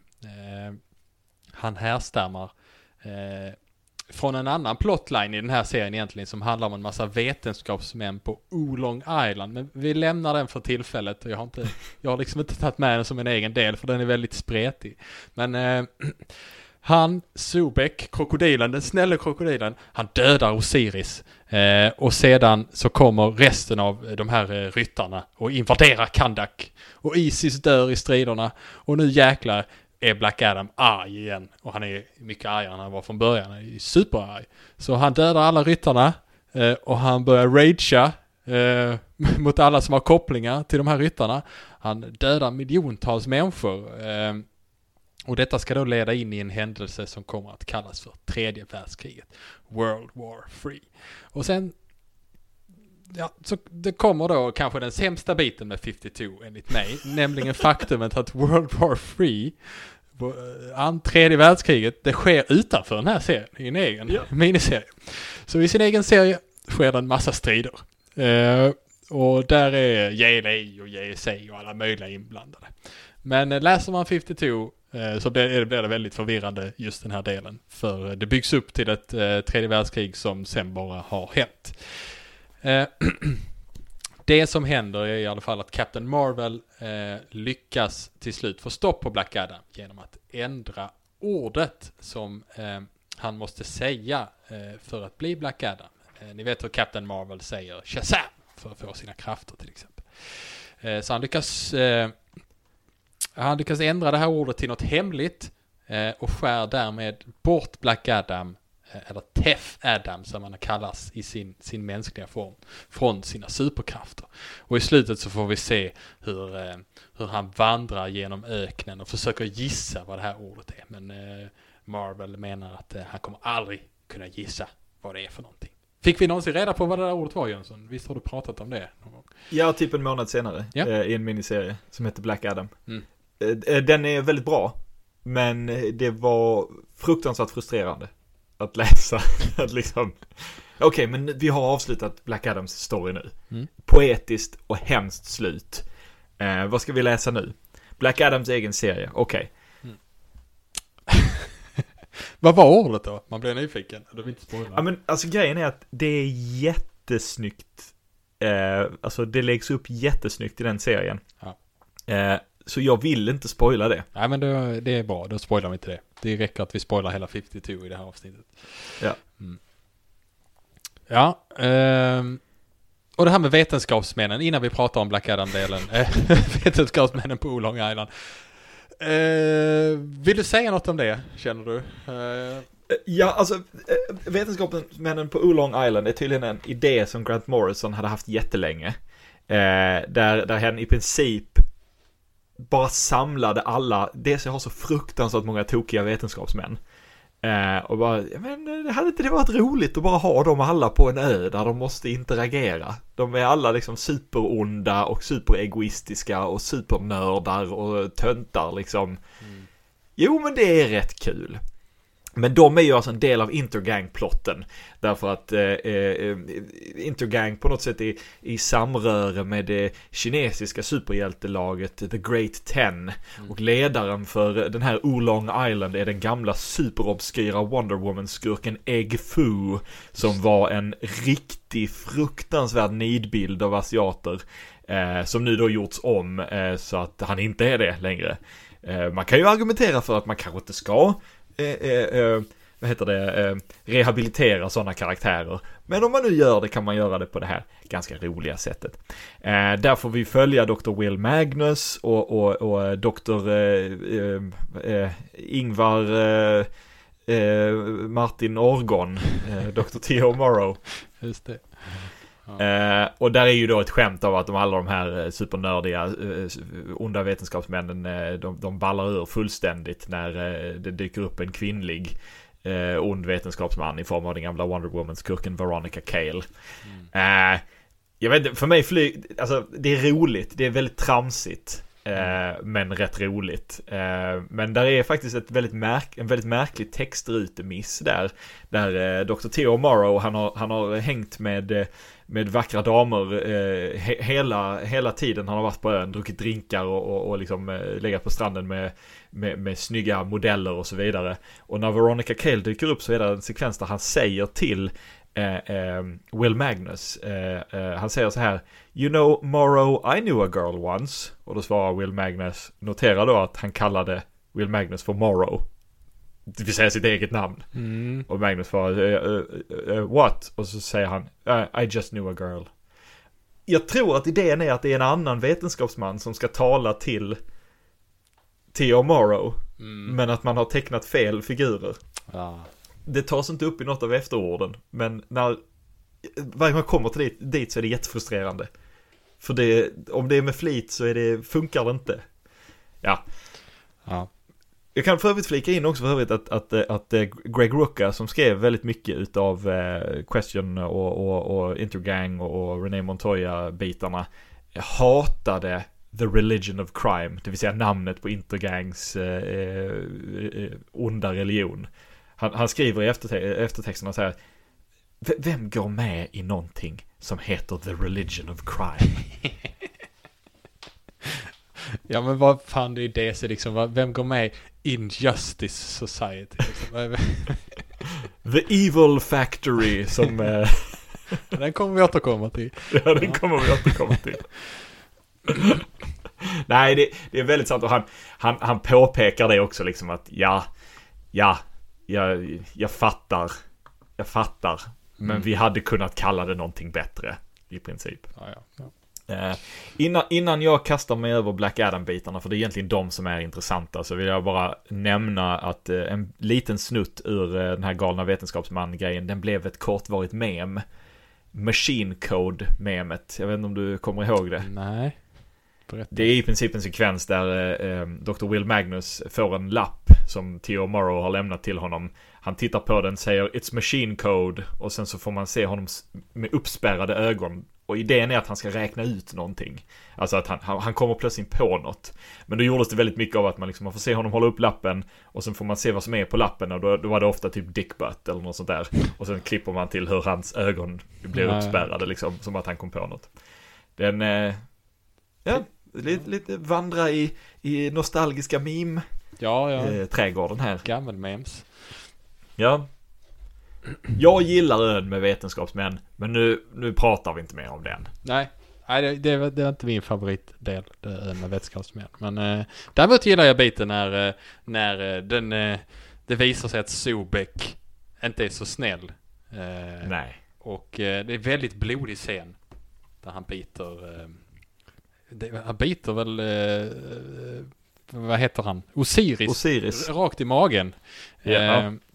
En skriker Geoff Johns hela den sekvensen. Ja, det gör han. Han lurar ju honom att ja, men du behöver använda inte dina krafter, så slipper du liksom de här inre demonerna du känner, och då passar han på att käka upp honom.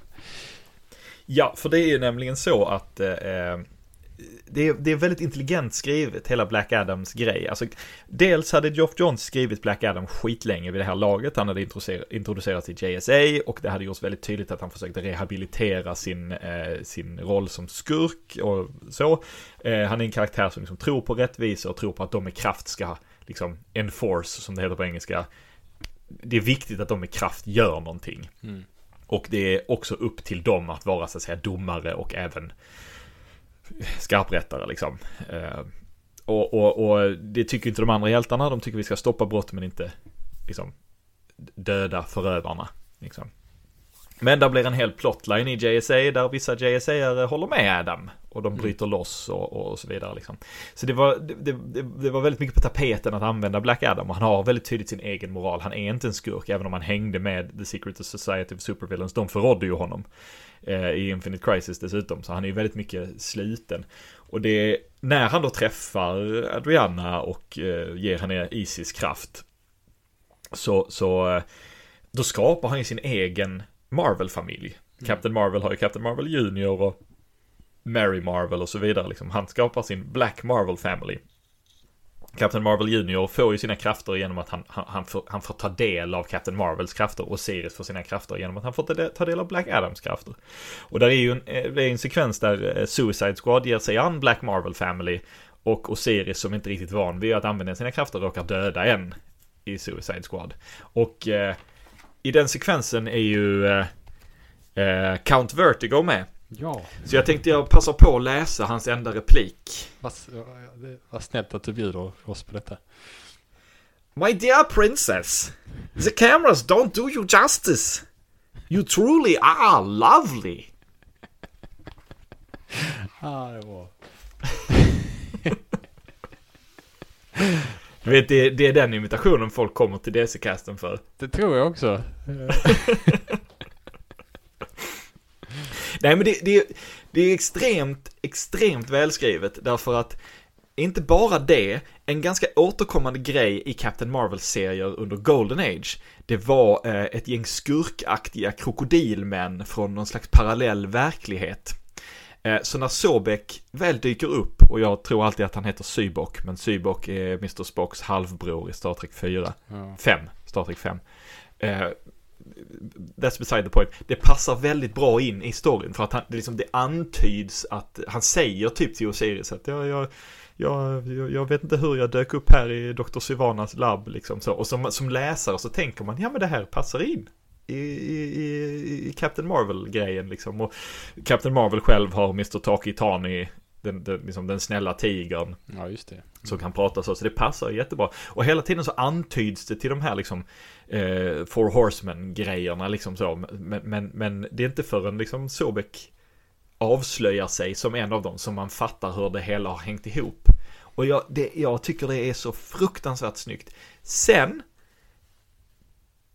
älskar inte jag det extremt liksom blodiga som sker, men jag tycker att det karaktärsmässigt passar det som sker på något sätt. Alltså Black Adam, alla i Kandak dör först. Det är inte Black Adams fel. Men sen så bestämmer ju Black Adam att det var grannlandet Bialias fel av någon anledning, och dödar alla människor i det landet.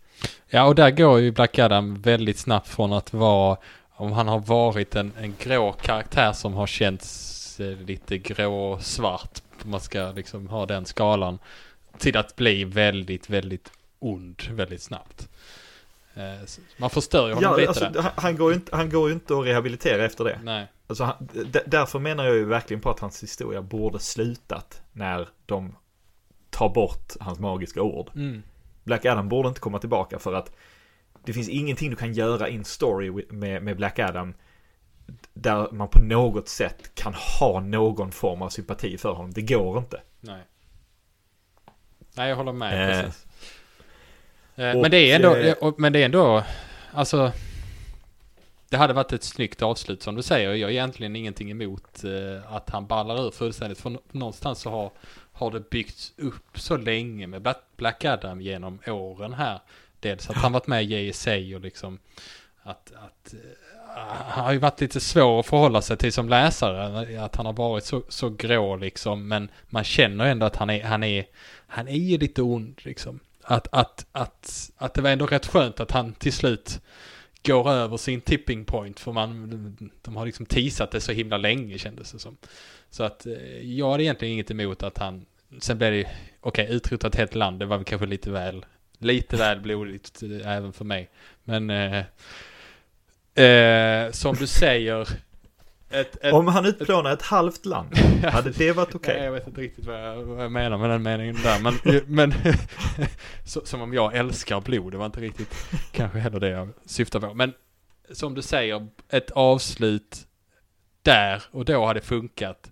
Att ta tillbaka honom efter det, nej, det går inte.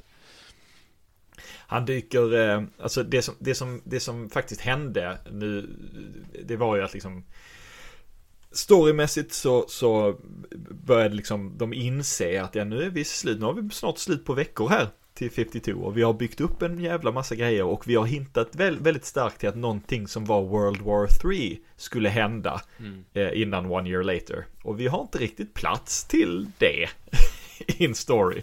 De hade nog kunnat klämma in det i ett nummer, det hade de nog kunnat göra.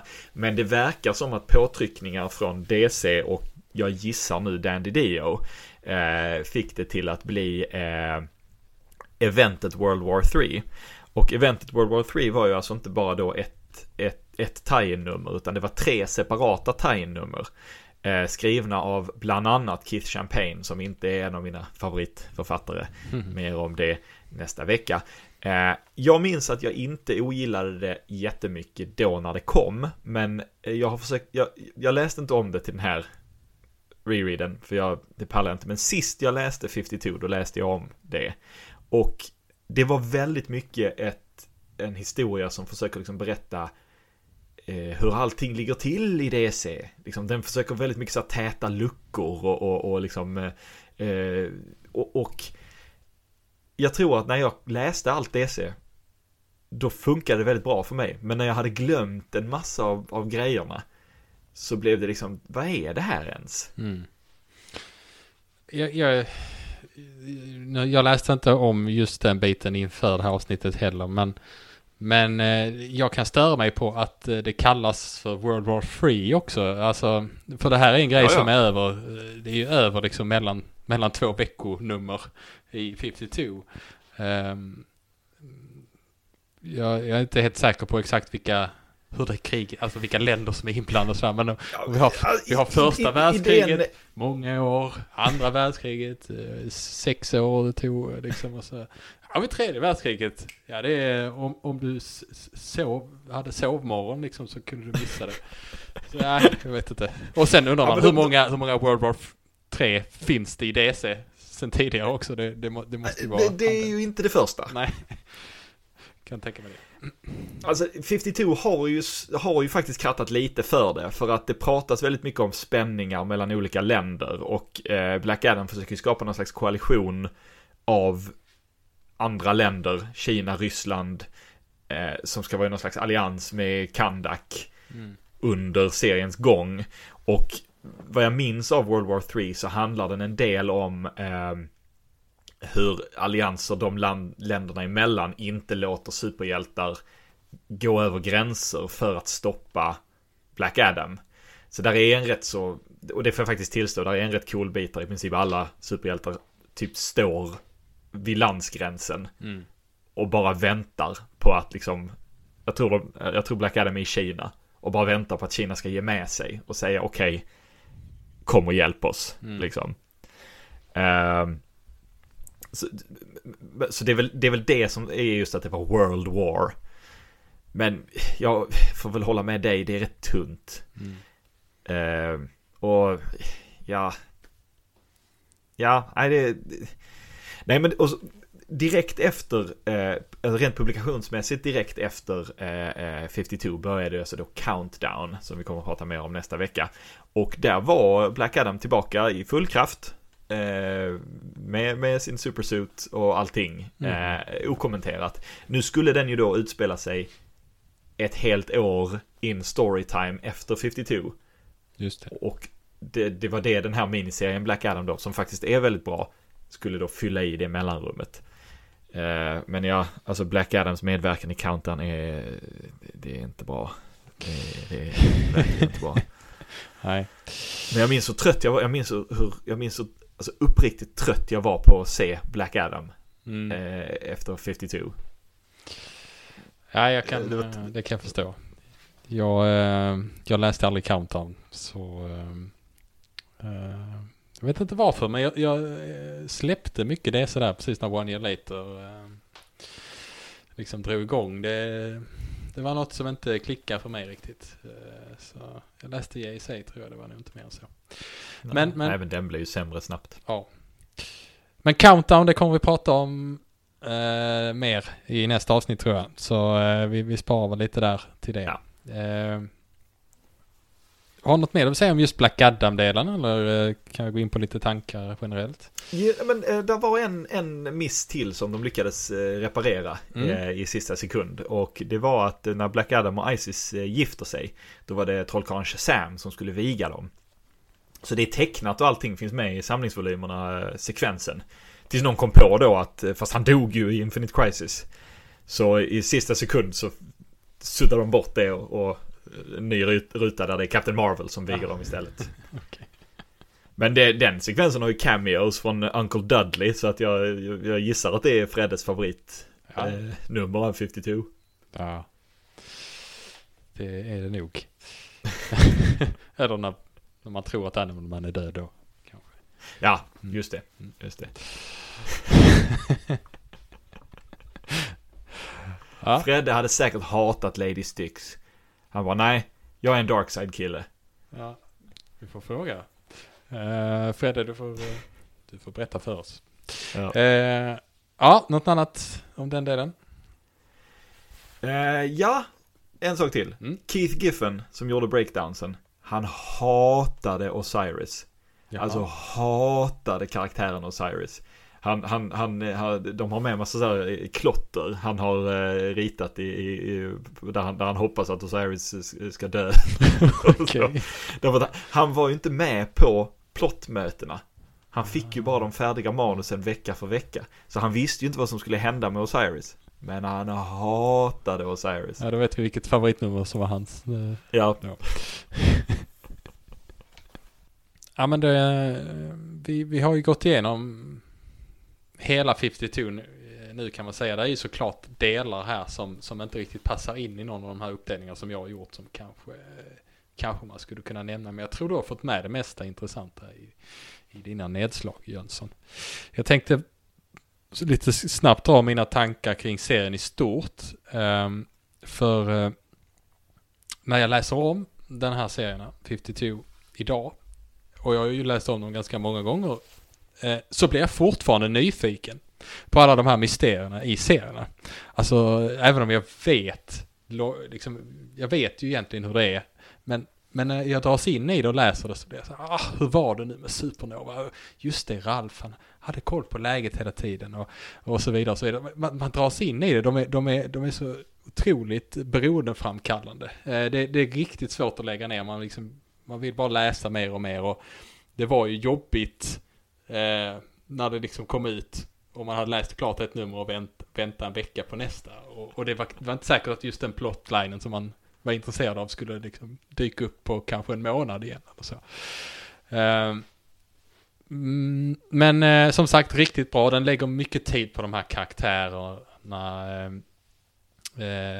som vi får träffa, som vi har pratat om, och karaktärsutveckling, och det tillåts ju göra det eftersom den liksom handlar om de här, det är liksom de kanske mindre populära karaktärerna som vi pratar om, och som de liksom kan laborera med. Och om man inte tyckte om någon av de här karaktärerna innan man läser 52, så skulle jag säga att det är högst troligt att man kommer ut med 2-3 nya favoritkaraktärer efter att ha läst den. I alla fall var det så för mig. Och det säger en hel del om den här serien, tycker jag. Lite synd med World War 3, kan jag tycka. Jag hade gärna sett att man inte hade någon tie-in-serie överhuvudtaget. Jag sparar lite på betyget så du också får dra dina tankar, Jönsson. Ja, alltså gud vilka bra tankar du kommer där. Jag förstår dig verkligen. Jag tycker att den här serien är så intressant för att den är verkligen som en riktigt bra tv-serie. Alltså det är sällan man liksom stöter på en riktigt bra tv-serie. En utan filler liksom. En som bara är bra vecka för vecka. Peacemaker var en så intressant nu. Men en lång, men kanske mer av en långkörare. Alltså en som man kan se riktigt länge och som alltid är bra. Och jag har liksom vägt i mitt huvud så här, men för där är grejer i 52 som jag inte riktigt gillar. Alltså så här grejer som karaktärer gör. Men så har jag funderat på dem och sagt, men det är ju att jag inte gillar vad karaktären gör. Det är inte att det känns fel det karaktären gör, så att säga. Om du förstår vad jag menar. Jag tycker det är... Jag blir trött på gräl mellan liksom morbror och systerdotter i stilbiten liksom så här. Men jag köper varför de gör det liksom. Och det blir så pass mycket kraftfullare sen när de finner varandra igen. Ja, men samma med, liksom, med Black Adam liksom, även om jag inte gillar den här liksom, Black Adam dödar alla liksom, så förstår jag var det kommer ifrån, så som vi pratade om liksom. Och jag kan liksom inte hitta någonting som jag tycker är dåligt utfört i den här serien. Den är ett litet mirakel för att ha riktigt blommigt och överdrivet språk liksom. Men det är ett sjukt att det här är så bra som det är. Och att det är så konsekvent bra som det är. Jag kan inte räkna hur många gånger jag har läst om den här serien. Och jag älskar den varje gång. Ja, och det är nästan svårt att läsa något annat efter att ha läst den. Om du förstår vad jag menar. Ja. Alltså, countern är kanske att den kommer direkt efter blir ju som det blir som 2 extrempunkter såklart. Men man läser en annan serie sen som kanske ändå är bra, så kan man ändå sakna att den inte är 52 om man läser det väldigt tätt inpå. Så det ja. Men har du minsta intresse för superhjälteserier så ska du läsa 52. Alltså, och den är ju på det här viset att den berättar om den här stora världen där de här karaktärerna finns, men den berättar det från de små karaktärernas perspektiv. Och den tar in backstoryn, den tar in det som har hänt tidigare, men den är sin egen sak när den gör det. Det är liksom det är så bra. Ja, man kan väl argumentera för att man inte behöver ha läst Infinite Crisis egentligen för att njuta av den här serien, eller hur? Det skulle jag absolut säga. Sen tycker jag man ska läsa Infinite Crisis, men nej, jag skulle inte säga att du behöver det. Nej. Den ger dig alla kontextledtrådar du behöver. Härligt. Jaha, betygen är det kanske, det känns inte som det kommer bli någon större överraskningar, men vi måste ju kvantifiera det i alla fall. Ja, just det.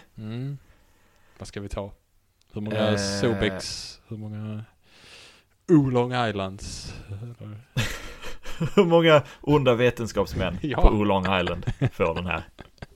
Ja. Men det blir 5 såklart. Från min sida. 5 onda vetenskapsmän från Oolong Island som intertwinar med något som händer i Kandak. Ja, jag tror jag mergar med din åsikt, för det är 5 onda vetenskapsmän här också. Ja. Jag har försökt rannsaka mig själv liksom. Jag har en tendens att ge mer positiva betyg än du, och jag brukar liksom så här, jag funderar på vad det är som gör att jag kan förbise saker jag ogillar, och det en riktigt bra story kan ha saker som är mindre bra i, men om den är riktigt, riktigt bra som 52 är, så stör de grejerna inte mig. Nej. Och nu har jag ju tagit upp lite komiska missar i den här storyn. Jag kan verkligen inte hitta några andra saker som jag inte gillar. Nej. Infinite Crisis har saker jag inte gillar. Crisis on Infinite Earths har saker jag inte gillar. Men där är det kanske någonting annat som får mig att ge höga betyg ändå. Men 52 har inte det. Det enda jag skulle kunna sträcka mig till, det är att tecknarna inte alltid är jättebra. De är oftast jättebra, men eftersom de har så många olika tecknare så dyker det ibland upp tecknare som inte är dåliga, men som inte är min typ av tecknare. Och jag kan liksom inte klandra 52 för det. Och jag kan inte klandra 52 för World War 3 heller. För det är väldigt tydligt att det är inte författarnas fel. Nej. Ja, jag tycker det var bra ordval med mirakel. Alltså det känns verkligen som att det är något som hände med 52 som vi inte har sett sedan dess, och jag vet inte om vi kommer få se det igen. Högst troligt inte kanske inom DC just heller. Men en riktig fullträff. Tyvärr kan vi inte vara mer kritiska än så, men det behöver man inte alltid vara. Vi kommer vara mer kritiska. Vi ofta är vi rätt så kritiska mot DC, så det är väl kul att vi kan vara så positiva för en gångs skull. Verkligen. Ja, har du något mer du vill säga här? Eller ska vi Jag kan avsluta med en liten snutt. Och det är att Keith Giffen, han underhöll sig själv med att lägga in små gags i bakgrunden på sina breakdowns. Och allt som oftast så när tecknarna fick dem så skrattade de lite gott och så struntade de i gagsen naturligtvis. Oj, Spider-Man hängde här i bakgrunden. Ja, honom kommer jag naturligtvis inte teckna in. Det har ju Keith bara ritat för att det är lite kul. Men 52 introducerade Satanas brorson Zachary Zatara. Han skulle sen bli en Teen Titans-figur och så. Och hans grej är att han är klädd precis som sin, vad blir det då? Farfar, alltså original Zatara i frack och hög hatt. Men Keith Giffen tyckte det var lite roligt att han är ju Satanas brorson eller vad han nu är. Alltså, jag kan ju mixa Sataras och Satanas kostymer. Så han hade frack men med nätstrumpor. Ja. Men tecknaren som tecknade det numret visste inte hur Zachary Zatara skulle se ut. Så han tecknade honom också med nätstrumpor. Och i sista sekund så lyckades de liksom spotta det och fixa det. Ja, vad synd. Ja, jag hade gärna sett honom i nätstrumpor. Det hade. Och så hade de fått liksom försöka bygga upp någon slags förklaring kring. Ja, men han kör på det. Ja. Det är väl inget konstigt. Vadå? Har du problem med det? Jag har inget problem med det. Ja, underbart. Under en tid då de gjorde en jättegrej av att Batwoman var gay. Just det. Ja, det var en fin avslutning. Det återstår bara för mig att säga tack för att ni lyssnade. Nästa avsnitt blir det helt andra bullar. Det blir inte count. Vi säger att det blir countdown, men det blir inte riktigt countdown. Nej, det blir det inte. För vi orkar inte läsa countdown. Men det blir någonting där i krokarna. Det blir det. Det blir en specifik bit av det koncept som kallades för countdown, kan man väl säga. Och vi ses. Ja, men om 2 veckor samma Läderlappstid, samma Läderlappsfeed. Hej på er. Hej då. Hej då.